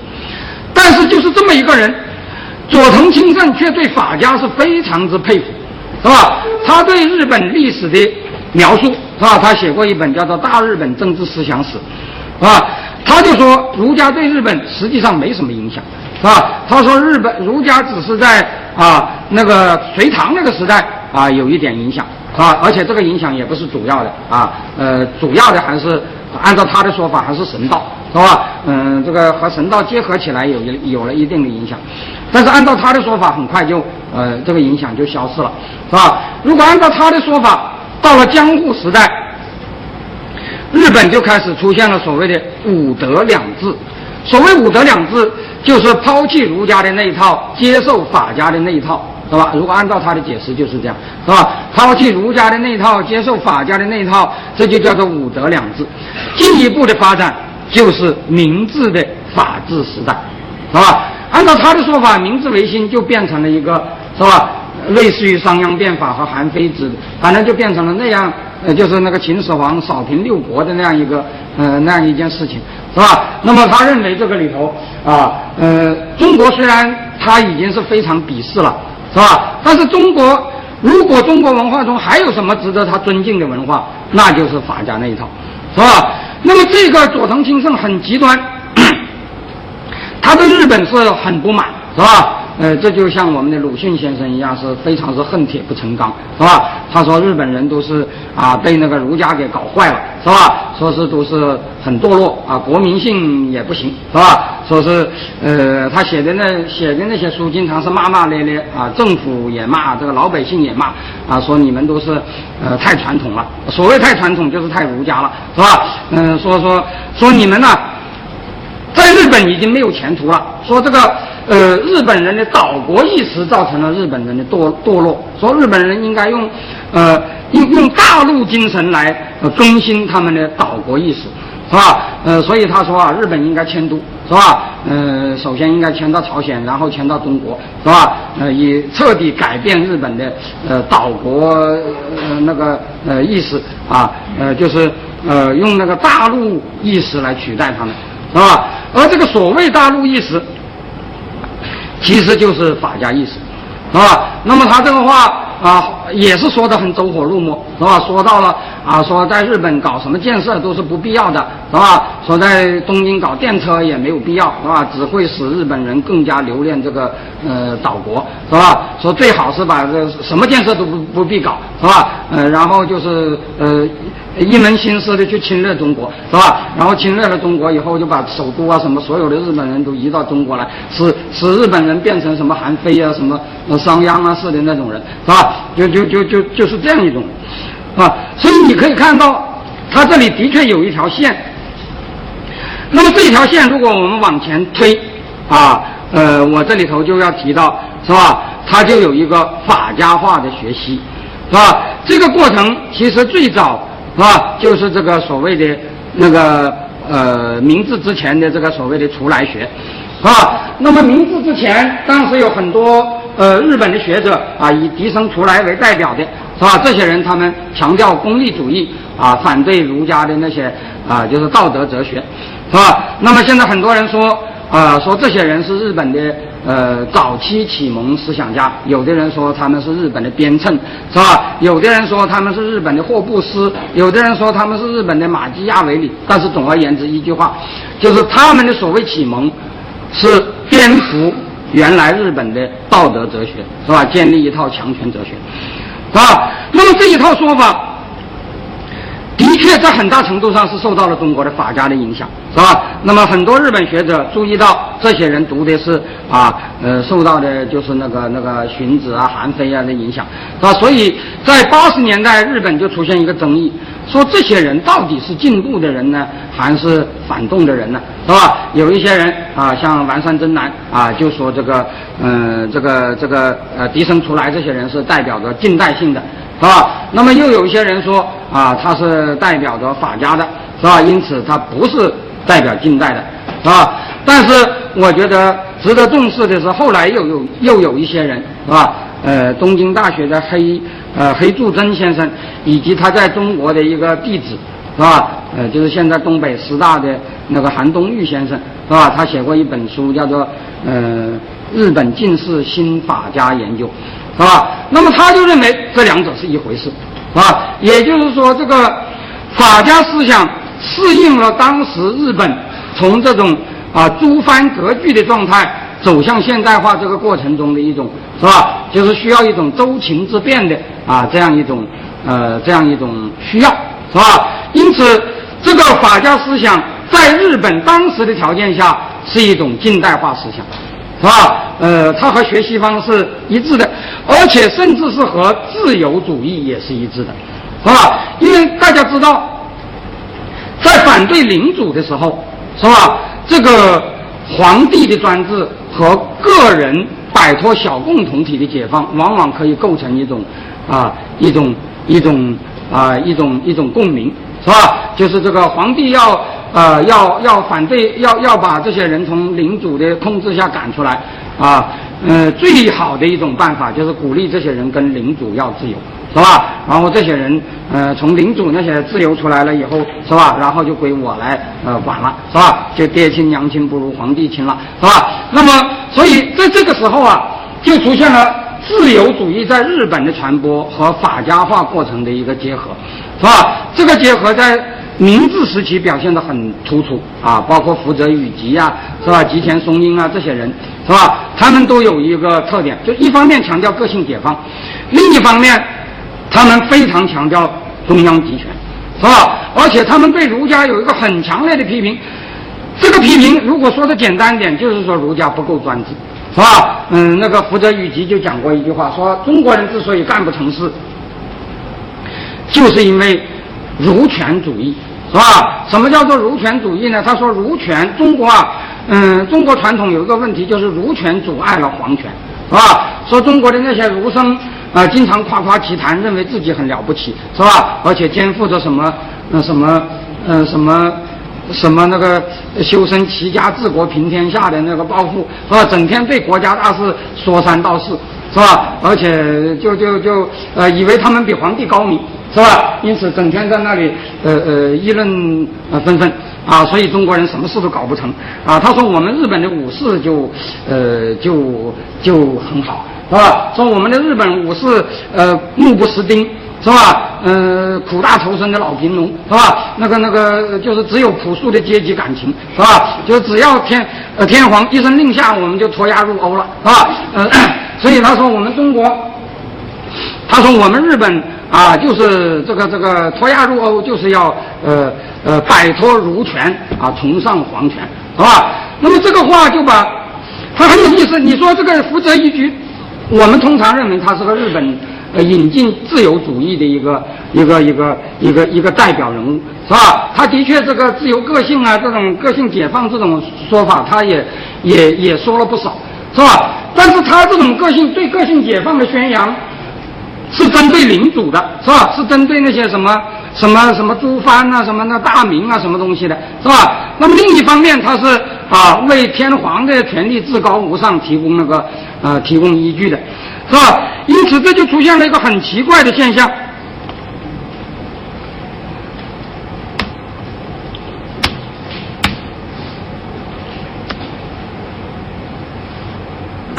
是吧？这就出现了一个很奇怪的现象，就是自由主义在日本的传播，最终没有使日本走向一个自由民主道路，是吧？相反，它是使日本走出了这样一个领主制的道路，但是最终走向了一个军国主义专制的道路，是吧？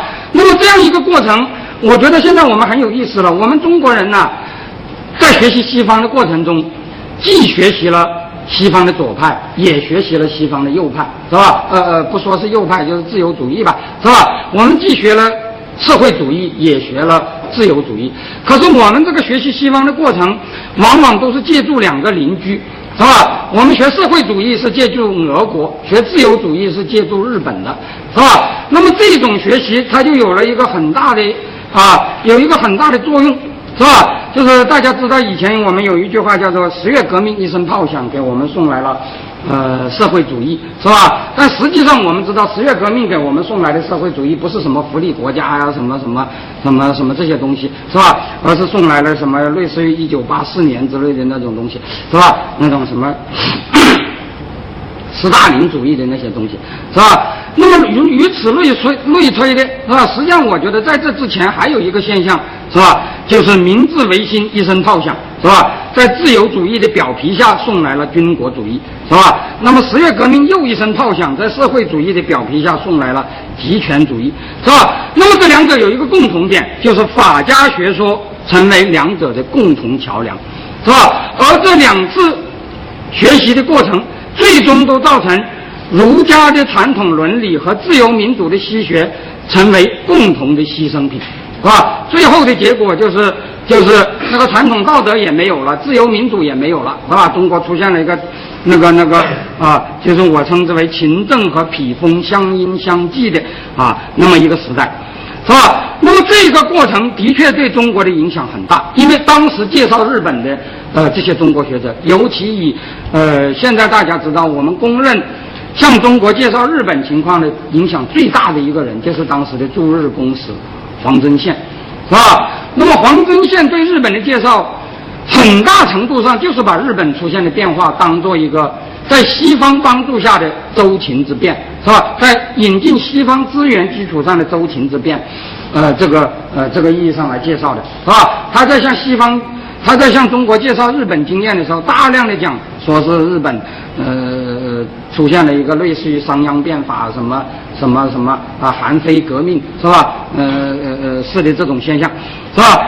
于是受日本的影响，当然也是受这个1894年中国人被日本打败了的影响，是吧？我觉得中国真正被为被人打败而要学习别人，不是鸦片战争，而是这个甲午战争，是吧？甲午战争以后那么中国人真是感到被打败了，是吧？这个鸦片战争实际上中国人并没有感到被打败。其实老实说，鸦片战争以后，大家知道中国人反思从来没有说是自己打不过英国人。你看看那个鸦片战争以后，中国人的那个反思，大部分中国人都说那是因为汉奸的缘故，是吧？说那个中国其实本来完全是可以打得过他们的，是吧？只不过这个老百姓有一些汉奸引了那个西方引了那个英国人从背后抄了我们的后路，是吧？然后朝廷中也有一些汉奸，是吧？像什么琦善什么这些人，是吧？使得这个林则徐的政策没有得到贯彻什么等等，他们没有什么反思的，是吧？而且他们也没有真正感到他们被打败了，是吧？他们感到不是败在英国人手里，是败在我们的一些汉奸手里，是吧？他们真正感到被打败了，就是在那个甲午，是吧？然后被打败了，他们就第一是感到被打败了，日本的确强大。第二，再加上黄遵宪给他们介绍，说是这个西学的确也是和这个法家的那套有很多类似的东西，是吧？说是西学也是主张个性解放的，是吧？说要这些人六亲不认，是吧？但是他没有说西学个性解放是不是主张就是只认皇帝，是吧？但是这个给人的印象就是这个中国现在最大的问题就是儒家的那套太厉害，是吧？使得这个中国人是只知有家不知有国，是吧？孝子太多忠臣太少。那个时候中国人发表了很多这种言论，是吧？而且不管什么主义的人当时都讲了很多这种话，是吧？什么严复孙中山很多人都讲，包括后来的毛主席，是吧？毛主席也讲什么中国现在这个家族太厉害了，是吧？说是连共产党，是吧？很多这个支部会议就开成了家族会议，是吧？说这个东西一定要从严的制裁，是吧？然后很多人就说中国人的传统大家庭非常黑暗，是吧？大家知道那个什么家春秋什么这些作品出来好多说这个包办婚姻非常可怕，是吧？我们现在都要自由，是吧？自由了，然后就投奔组织，然后让组织上来包办我们的婚姻，是吧？这个是吧？这种说法就很多，是吧？然后那个时候中国人就出现一种对秦朝的歌颂最有代表性的当然就是章太炎了，是吧？那么章太炎就说秦始皇是千古一帝很伟大，是吧？然后连流风所及，这个从学理上来讲，鲁迅先生受章太炎的影响很大，是吧？所以鲁迅先生我们通常都讲他很反传统，他反传统就是反儒家了，是吧？他对秦始皇是很客气的，是吧？而且甚至可以说是很有好评的，是吧？他甚至大家可能知道那个希特勒30年代搞那个焚书，是吧？把那个异端邪说都从图书馆里搬出来烧掉，是吧？于是全世界的舆论就骂他，于是中国人就说这个希特勒搞的这一套和秦始皇焚书坑儒是一样的，然后这个鲁迅先生就跑出来为秦始皇辩护说那不一样，说这个希特勒烧书是不分青红皂白的，那是专制说秦始皇烧书他是只烧坏书的，是吧？他那个凡是好书有用的书他都不烧，是吧？所以这个秦始皇是和希特勒不同，是吧？叫做什么华德焚书一同论，是吧？说这个秦始皇烧书要是一种进步举措，希特勒烧书那就是是一个很堕落的，是吧？于是你就看到一个很明显的一个变化，是吧？就中国人学日本的结果，那个富国强兵他倒是没有学到，是吧？从这一点上来讲，中国没有搞成那个明治维新，是吧？富国强兵没有学到，但是颠覆那个儒家的传统，是吧？通过个性解放来接受组织上的领导，是吧？这一点我们倒是学会了，是吧？然后就是这个章太炎先生当时有一个很有名的理论嘛，叫做无大群不能大独，是吧？欲大独必先有大群，是吧？这个其实这句话相当自由主义，是吧？说是我们每个人都要个性解放，就是要有独立的人格，是吧？要大独。那么我们要大独，我们首先就得六亲不认，是吧？就得摆脱我们的那些熟人的那些组织，就是我们的那个小共同体的对我们的束缚，是吧？我们的家族啊、家庭啊、什么什么这东西，是吧？那在这个基础上，我们首先要有一个大的群，是吧？就是首先要有一个强大的国家来把我们管住，是吧？然后我们在这个国家之下，我们就可以独了，是吧？所以就是所以这个个性解放啊，一定要反对小群，是吧？但是我们要建立大群，是吧？就是这个无大群就不能有大独啊，这个说法当时就很流行。那么新文化运动啊，就出现了一个现象，有些人就开始直接说秦始皇的好话，但是大多数的人，大家知道这个新文化运动它是主张民主的嘛，是吧？所以真正说秦始皇好话的人并不是太多。但是即使不说秦始皇好话的那些人，他们也有心无心的把西方的文明看作是一种法家的文明，或者说看作是一种军国主义文明，是吧？这是当时很多先进的中国人出现的一个现象。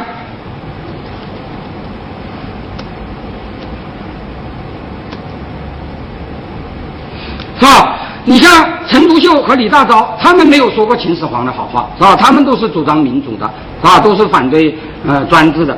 可是你看他们心目中的西洋文明是一个什么样的，是吧？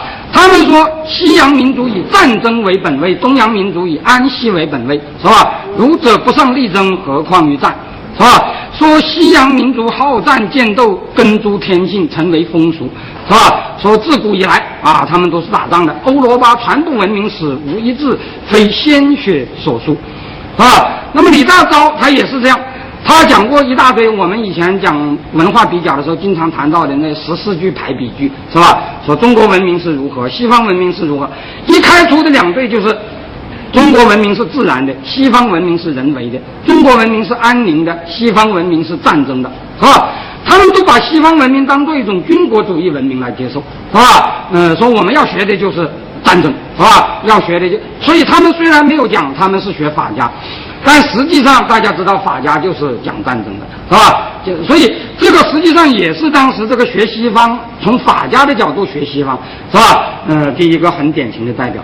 那么最典型的就是当时他们对那个秦制的两种截然相反的理解了，是吧？我们知道这两个人都是维新派，而且他们就是可以说是一个营垒里头的人，是吧？只不过一个死了，一个死得早一点，一个死得晚一点，是吧？那么谭嗣同他死得很早，他戊戌的时候就殉难了，是吧？那么他曾经大骂过秦政，是吧？说2000年来执政，秦政也皆大道也。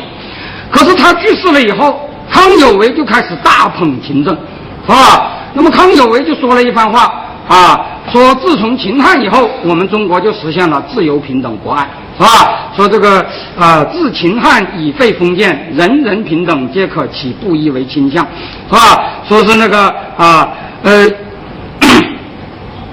凡人身自由、营业自由、所有权自由、集会、言论、出版、信教自由，五皆行之久也，是吧？说法国大革命所得的自由平等的权利凡2000余种，所有的我们都已经有了，而且已经有了2000年了，是吧？秦始皇就已经都给我们带来了这些新中国，是吧？就是我们今天讲，就是这个康有为的这句话，可以用一句现代化的语言，就是没有秦始皇就没有新中国，是吧？这个秦始皇给我们带来了民主、自由、人权等等等等，是吧？那么这个里头你就觉得为什么会对秦的这个评价会有那么大的区别呢？是吧？其实你要讲是吧？我觉得这个区别啊，是吧？我觉得这个区别啊，你不能说这两个人说的话都没有道理，是吧？这个谭嗣同说秦很专制，我们现在知道一点不假，秦的确是很专制，是吧？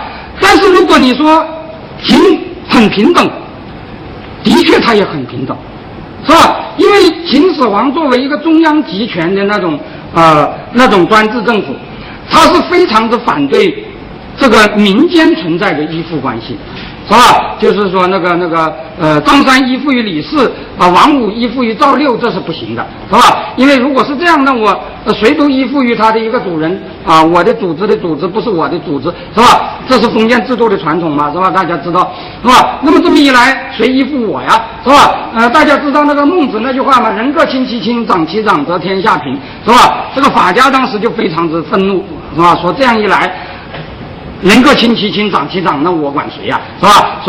所以他们说亲亲则别，爱私则显，民众以别显为物，则民乱，是吧？说是这个，如果是这样，那你们都拉帮结派，那我就没法管了，是吧？所以他们是坚决主张平等的，是吧？所谓平等，就是人人平等的为皇帝的奴才，是吧？就是在这个意义上，他们绝对是平等的。所以从这个角度，我们也可以讲，是吧？周时代是人有尊卑的，是吧？大家知道儒家在这一点上是，我认为的确是和现代化是有矛盾的。现代化主张平等，儒家主张人有尊卑，是吧？这一点是没有问题的，是吧？那么儒家主张，是吧？有很多尊者，有很多卑者，这些卑者要听尊者的，而且这些尊者也需要爱护卑者，是吧？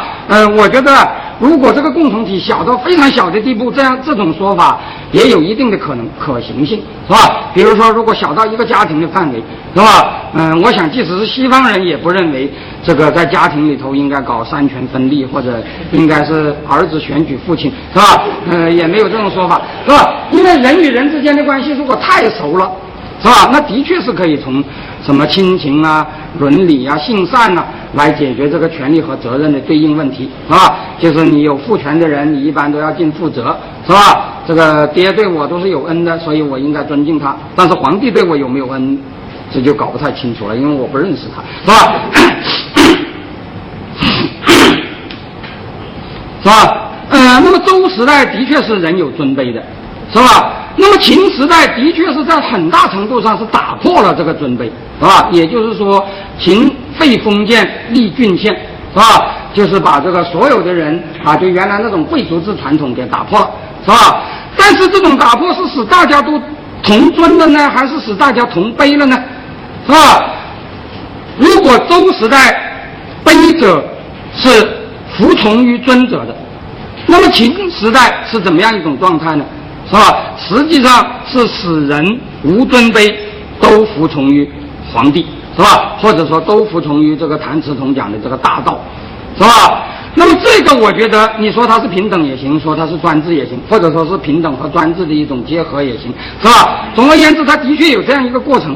但是我们的问题是，这个过程是吧？它带来了什么呢？是吧？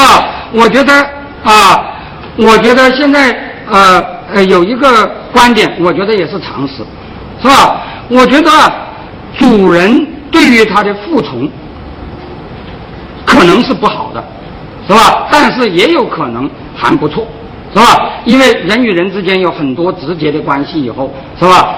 就容易产生那样一种就是儒家所讲的性善论的那种玩意儿，是吧？不过我要讲，儒家的性善论是管不了陌生人的，是吧？但对这个很亲近的人，或许是有这样的关系的，是吧？比如说现在我们很多人都很喜欢宠物，是吧？这个宠物当然是很不人道主义了，是吧？但是这个主人虐待宠物，大概还是有一定的限度的，是吧？就是这些东西是他自己的服从，他还是比较知道爱惜的。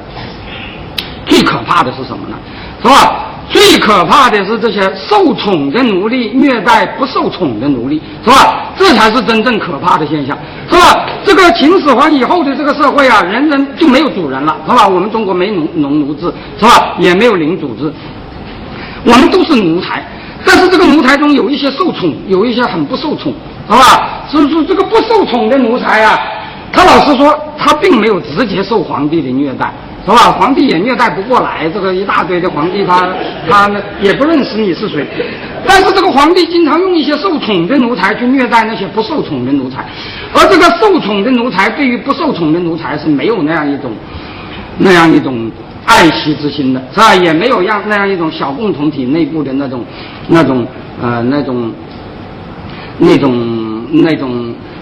就是那种权利与责任的一种自然的对应，是吧？所以这样一种状态他的虐待可能会比以前大100倍，是吧？我们知道，其实中国传统都知道一个现象就是大家都认为那个宦官是最坏的，是吧？可是那个宦官，老实说，他是奴才，他是最奴才的奴才了，是吧？就是，所以50年代李亚农先生曾经讲过一句话，说中国说在西方奴隶是下层，是吧？这个自由民是上层。是吧？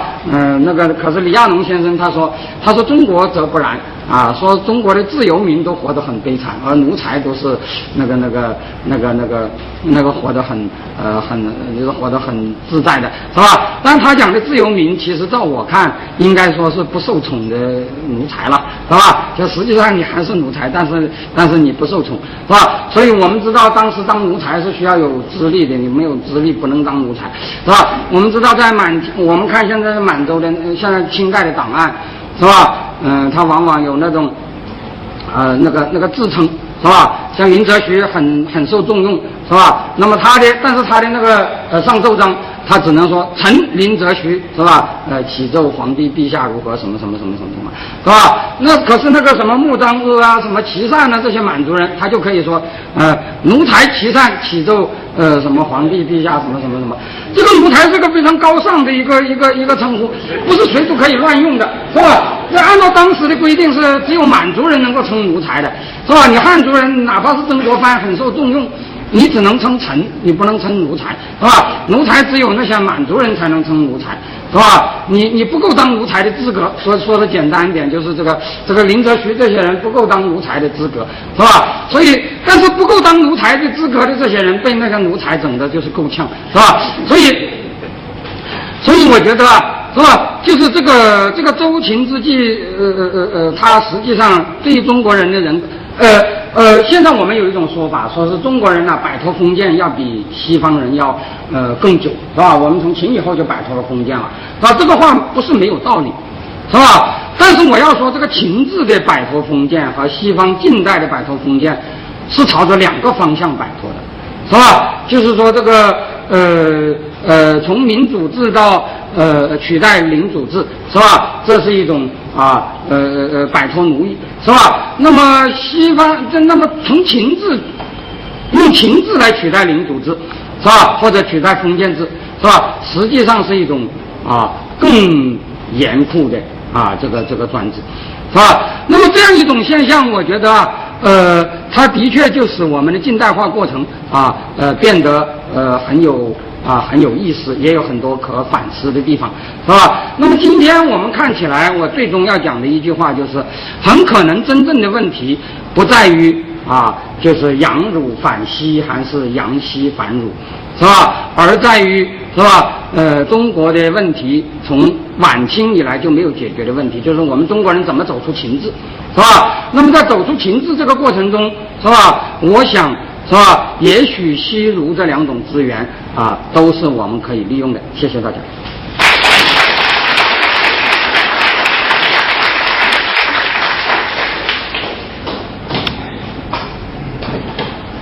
谢谢秦晖先生精彩的讲座。下面看大家有没有提问的，直接跟秦老师做一个交流的。因为我们这次的讲座呢有天涯社区的一个文字直播，这里有一些网友已经提交他们一些疑问，可能要麻烦秦老师稍微再耽误一点时间给我解答。这个问题提的比较长，我把它简化一下，大概就是他想问的这个叫做天外客人这个网友，他想提问是说，现在我们今天可能对于这个传统文化好像又转了一个圈子，又把儒学又捡了回来。他想问就是说，我们现在对于这个宗族它的本质又是什么？在秦辉先生刚才所讲述的这个历史逻辑中，今天的这个宗族还有地位是什么？我觉得我从来不认为我是个新儒家，是吧？而且我现在对儒家的评价可以说是两边都不满意的。我说儒家并没有做那么多坏事，所以反儒的人不满意；但是我说儒家也没做那么多的好事，所以尊儒的人也不满意，是吧？但是我只说，就是我们这个由于我们这个现代化的过程，主要是个走出秦制的过程。是吧？所以一切可以有利于我们摆脱秦制的这个思想资源，我觉得都是可以利用的。说可以利用，并不是说只要某种资源就行了，是吧？我从来不认为在没有西学进入的情况下，单独的儒家能有什么作为，而且假如他有作为的话，就会有多么好。是吧？因为实际上我经常讲，这个秦以后中国就处在儒表法理的这种状态，但是这个不是一贯如此的，曾经有过一个时期，儒也有一定的礼的成分，就是中国社会的儒化过程也曾经比较大，是吧？比如说我认为在东汉末到魏晋南北朝这段时间，是吧？它就是这个儒化比较厉害的。那当然，即使在这个时候也没有改变儒表法理的这种状态，但是相对而言，这个时代我们大家知道。是吧？那个性善论比较流行，那个推荐制很流行，是吧？而且都是所号称是以道德高尚者为官，是吧？什么贤良方正啊，什么至孝啊、有道啊，是吧？这些人，是吧？然后社会上那个大家族也比较活跃，是吧？等等等等。但是这个社会在一定程度上就出现了一个在一定程度上好像又回到了这个。春秋战国式的那样一种局面，就是出现一种，就是这个统一国家解体，是吧？出现一种，就是大家知道，东汉末年到魏晋南北朝是我国，这个作为一个国家来说最不稳定的时期，是吧？那么我们现在讲现代化，当然不是要追求一种回到西周去，或者说是回到那个魏晋南北朝去的那种状态，是吧？所以我说儒学如果说会有它的价值，这也只是在和这个普世性的就是这个自由民主相结合以后，是吧？它才能起到这样的作用。对，我是觉得，因为大家可能看过我另外一些文章，我是强调这个文化无优劣，文化无高下，制度有优劣的，是吧？就是这个西方，我们应该承认它现在有很多东西值得我们学习，但是它以前并不是从来就比我们要先进，是吧？那么这个无论是西方人还是中国人在那个近代以前都是不自由的，或者说都是过得不怎么样的，是吧？但是这里头的确是有区别，就是我讲的，就是他们是所谓的封建制啊，就是以这个是小共同体对个人的约束比较多啊。那么我们是这个所谓的法家那一套，就是大共同体对我们的约束比较多，是吧？因此，但是这两种东西到底哪一种好，我觉得也很难说，是吧？我现在并不是说哪种比哪种好，但是如果我们要走向现代化，我们就要同时摆脱这两种约束。但是这个摆脱两种约束，我们面临的问题就有点不一样，是吧？比如说我曾经讲到。西方现代化过程，它曾经有过一个市民与王权联盟的过程，是吧？就是这个为了摆脱小共同体，要借助国家，哪怕是专制国家的力量，是吧？所以从这一点上来讲，我觉得日本人脱儒入法是有理由的，是吧？其实明治维新，它当然没有实现自由民主了，是吧？但是明治维新，我觉得这个明治天皇它至少相当于西方历史上的路易14、亨利8世那样一种状态，是吧？也就是说，建立了一个近代国家，结束了那个领主割据，是吧？这样的一种状态。但是中国人的现代化过程，它面临的不是这种问题，是吧？中国人实际上从秦以后就结束了领主制，是吧？那么中国面临的是一种摆脱秦制的那样这个文化无优劣，文化无高下，制度有优劣，道路是不同的，是吧？是可以不同的。但是呢，这个价值观，是吧？我觉得这个我们作为人类应该有的一些普世价值，那还是应该是共同的。我的回答。陈老师，我想问一个小问题啊，刚才您讲的说在最开始引进西学的时候是儒家对现实不满，来引新就儒的这个过程。那目前这个新儒呢，可不可以也看作是一个新的对现实不满？所以我就说，问题不在于儒与非儒，而在于就是这个差异原则，是吧？就是你到底要用儒来反什么，是吧？你讲仁义道德都没有问题，是吧？谁都可以讲，是吧？但是你要排挤的，你要排斥的那个不仁不义不道不德到底是什么东西，是吧？所以我觉得在中国现在要提这一点呢，我觉得的确应该说是存在，因为那个毛主席他讲儒法斗争持续2000年，我觉得他看到了一点，就是那个反法之儒是不利于专制的，是吧？那么反过来讲，我们当然就可以说这个东西是一个一个可以用的东西。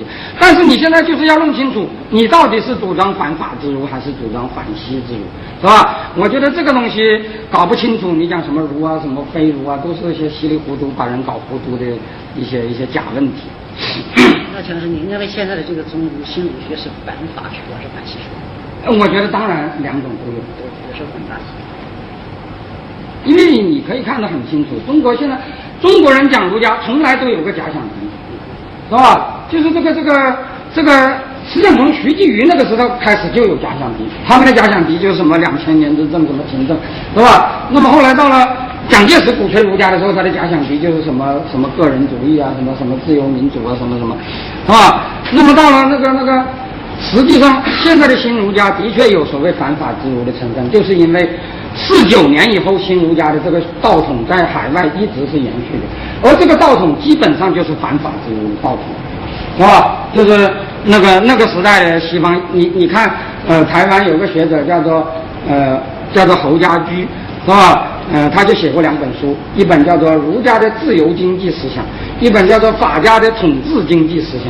是吧？其实老实说，儒家是不是有自由经济思想，这的确是很难说，是吧？但是他想用儒家来反对统治经济，这是毫无疑问的，是吧？所以我觉得这个，但是我们到了现在，又有很多人企图把这个儒变成一个反西之儒，是吧？所以我觉得这里头的真正的问题很可能不存在，很可能不是什么儒与非儒的问题。那可不可以总结为？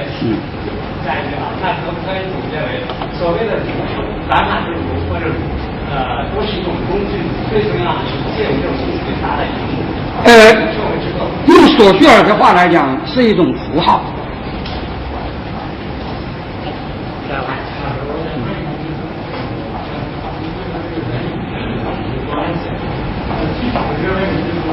一种优越制度如果要想上轨道，是否是要用圣人？是否至少也说一种真实？因为像台湾的这种人水里，怎么找一找它是这个就是像美国就是华盛顿那些圣人是吧？这个以前我写过一篇叫做什么实践自由的文章，我就提到这个事情。我说自由主义制度本身，当然不是说完全不依赖，就相对而其他制度而言，自由主义制度是最不依赖于圣人的制度，是吧？也就是说，它本身的那个制度设计的预设就是假定你可以不是圣人，是吧？我是非常反对说自由主义是性恶论的。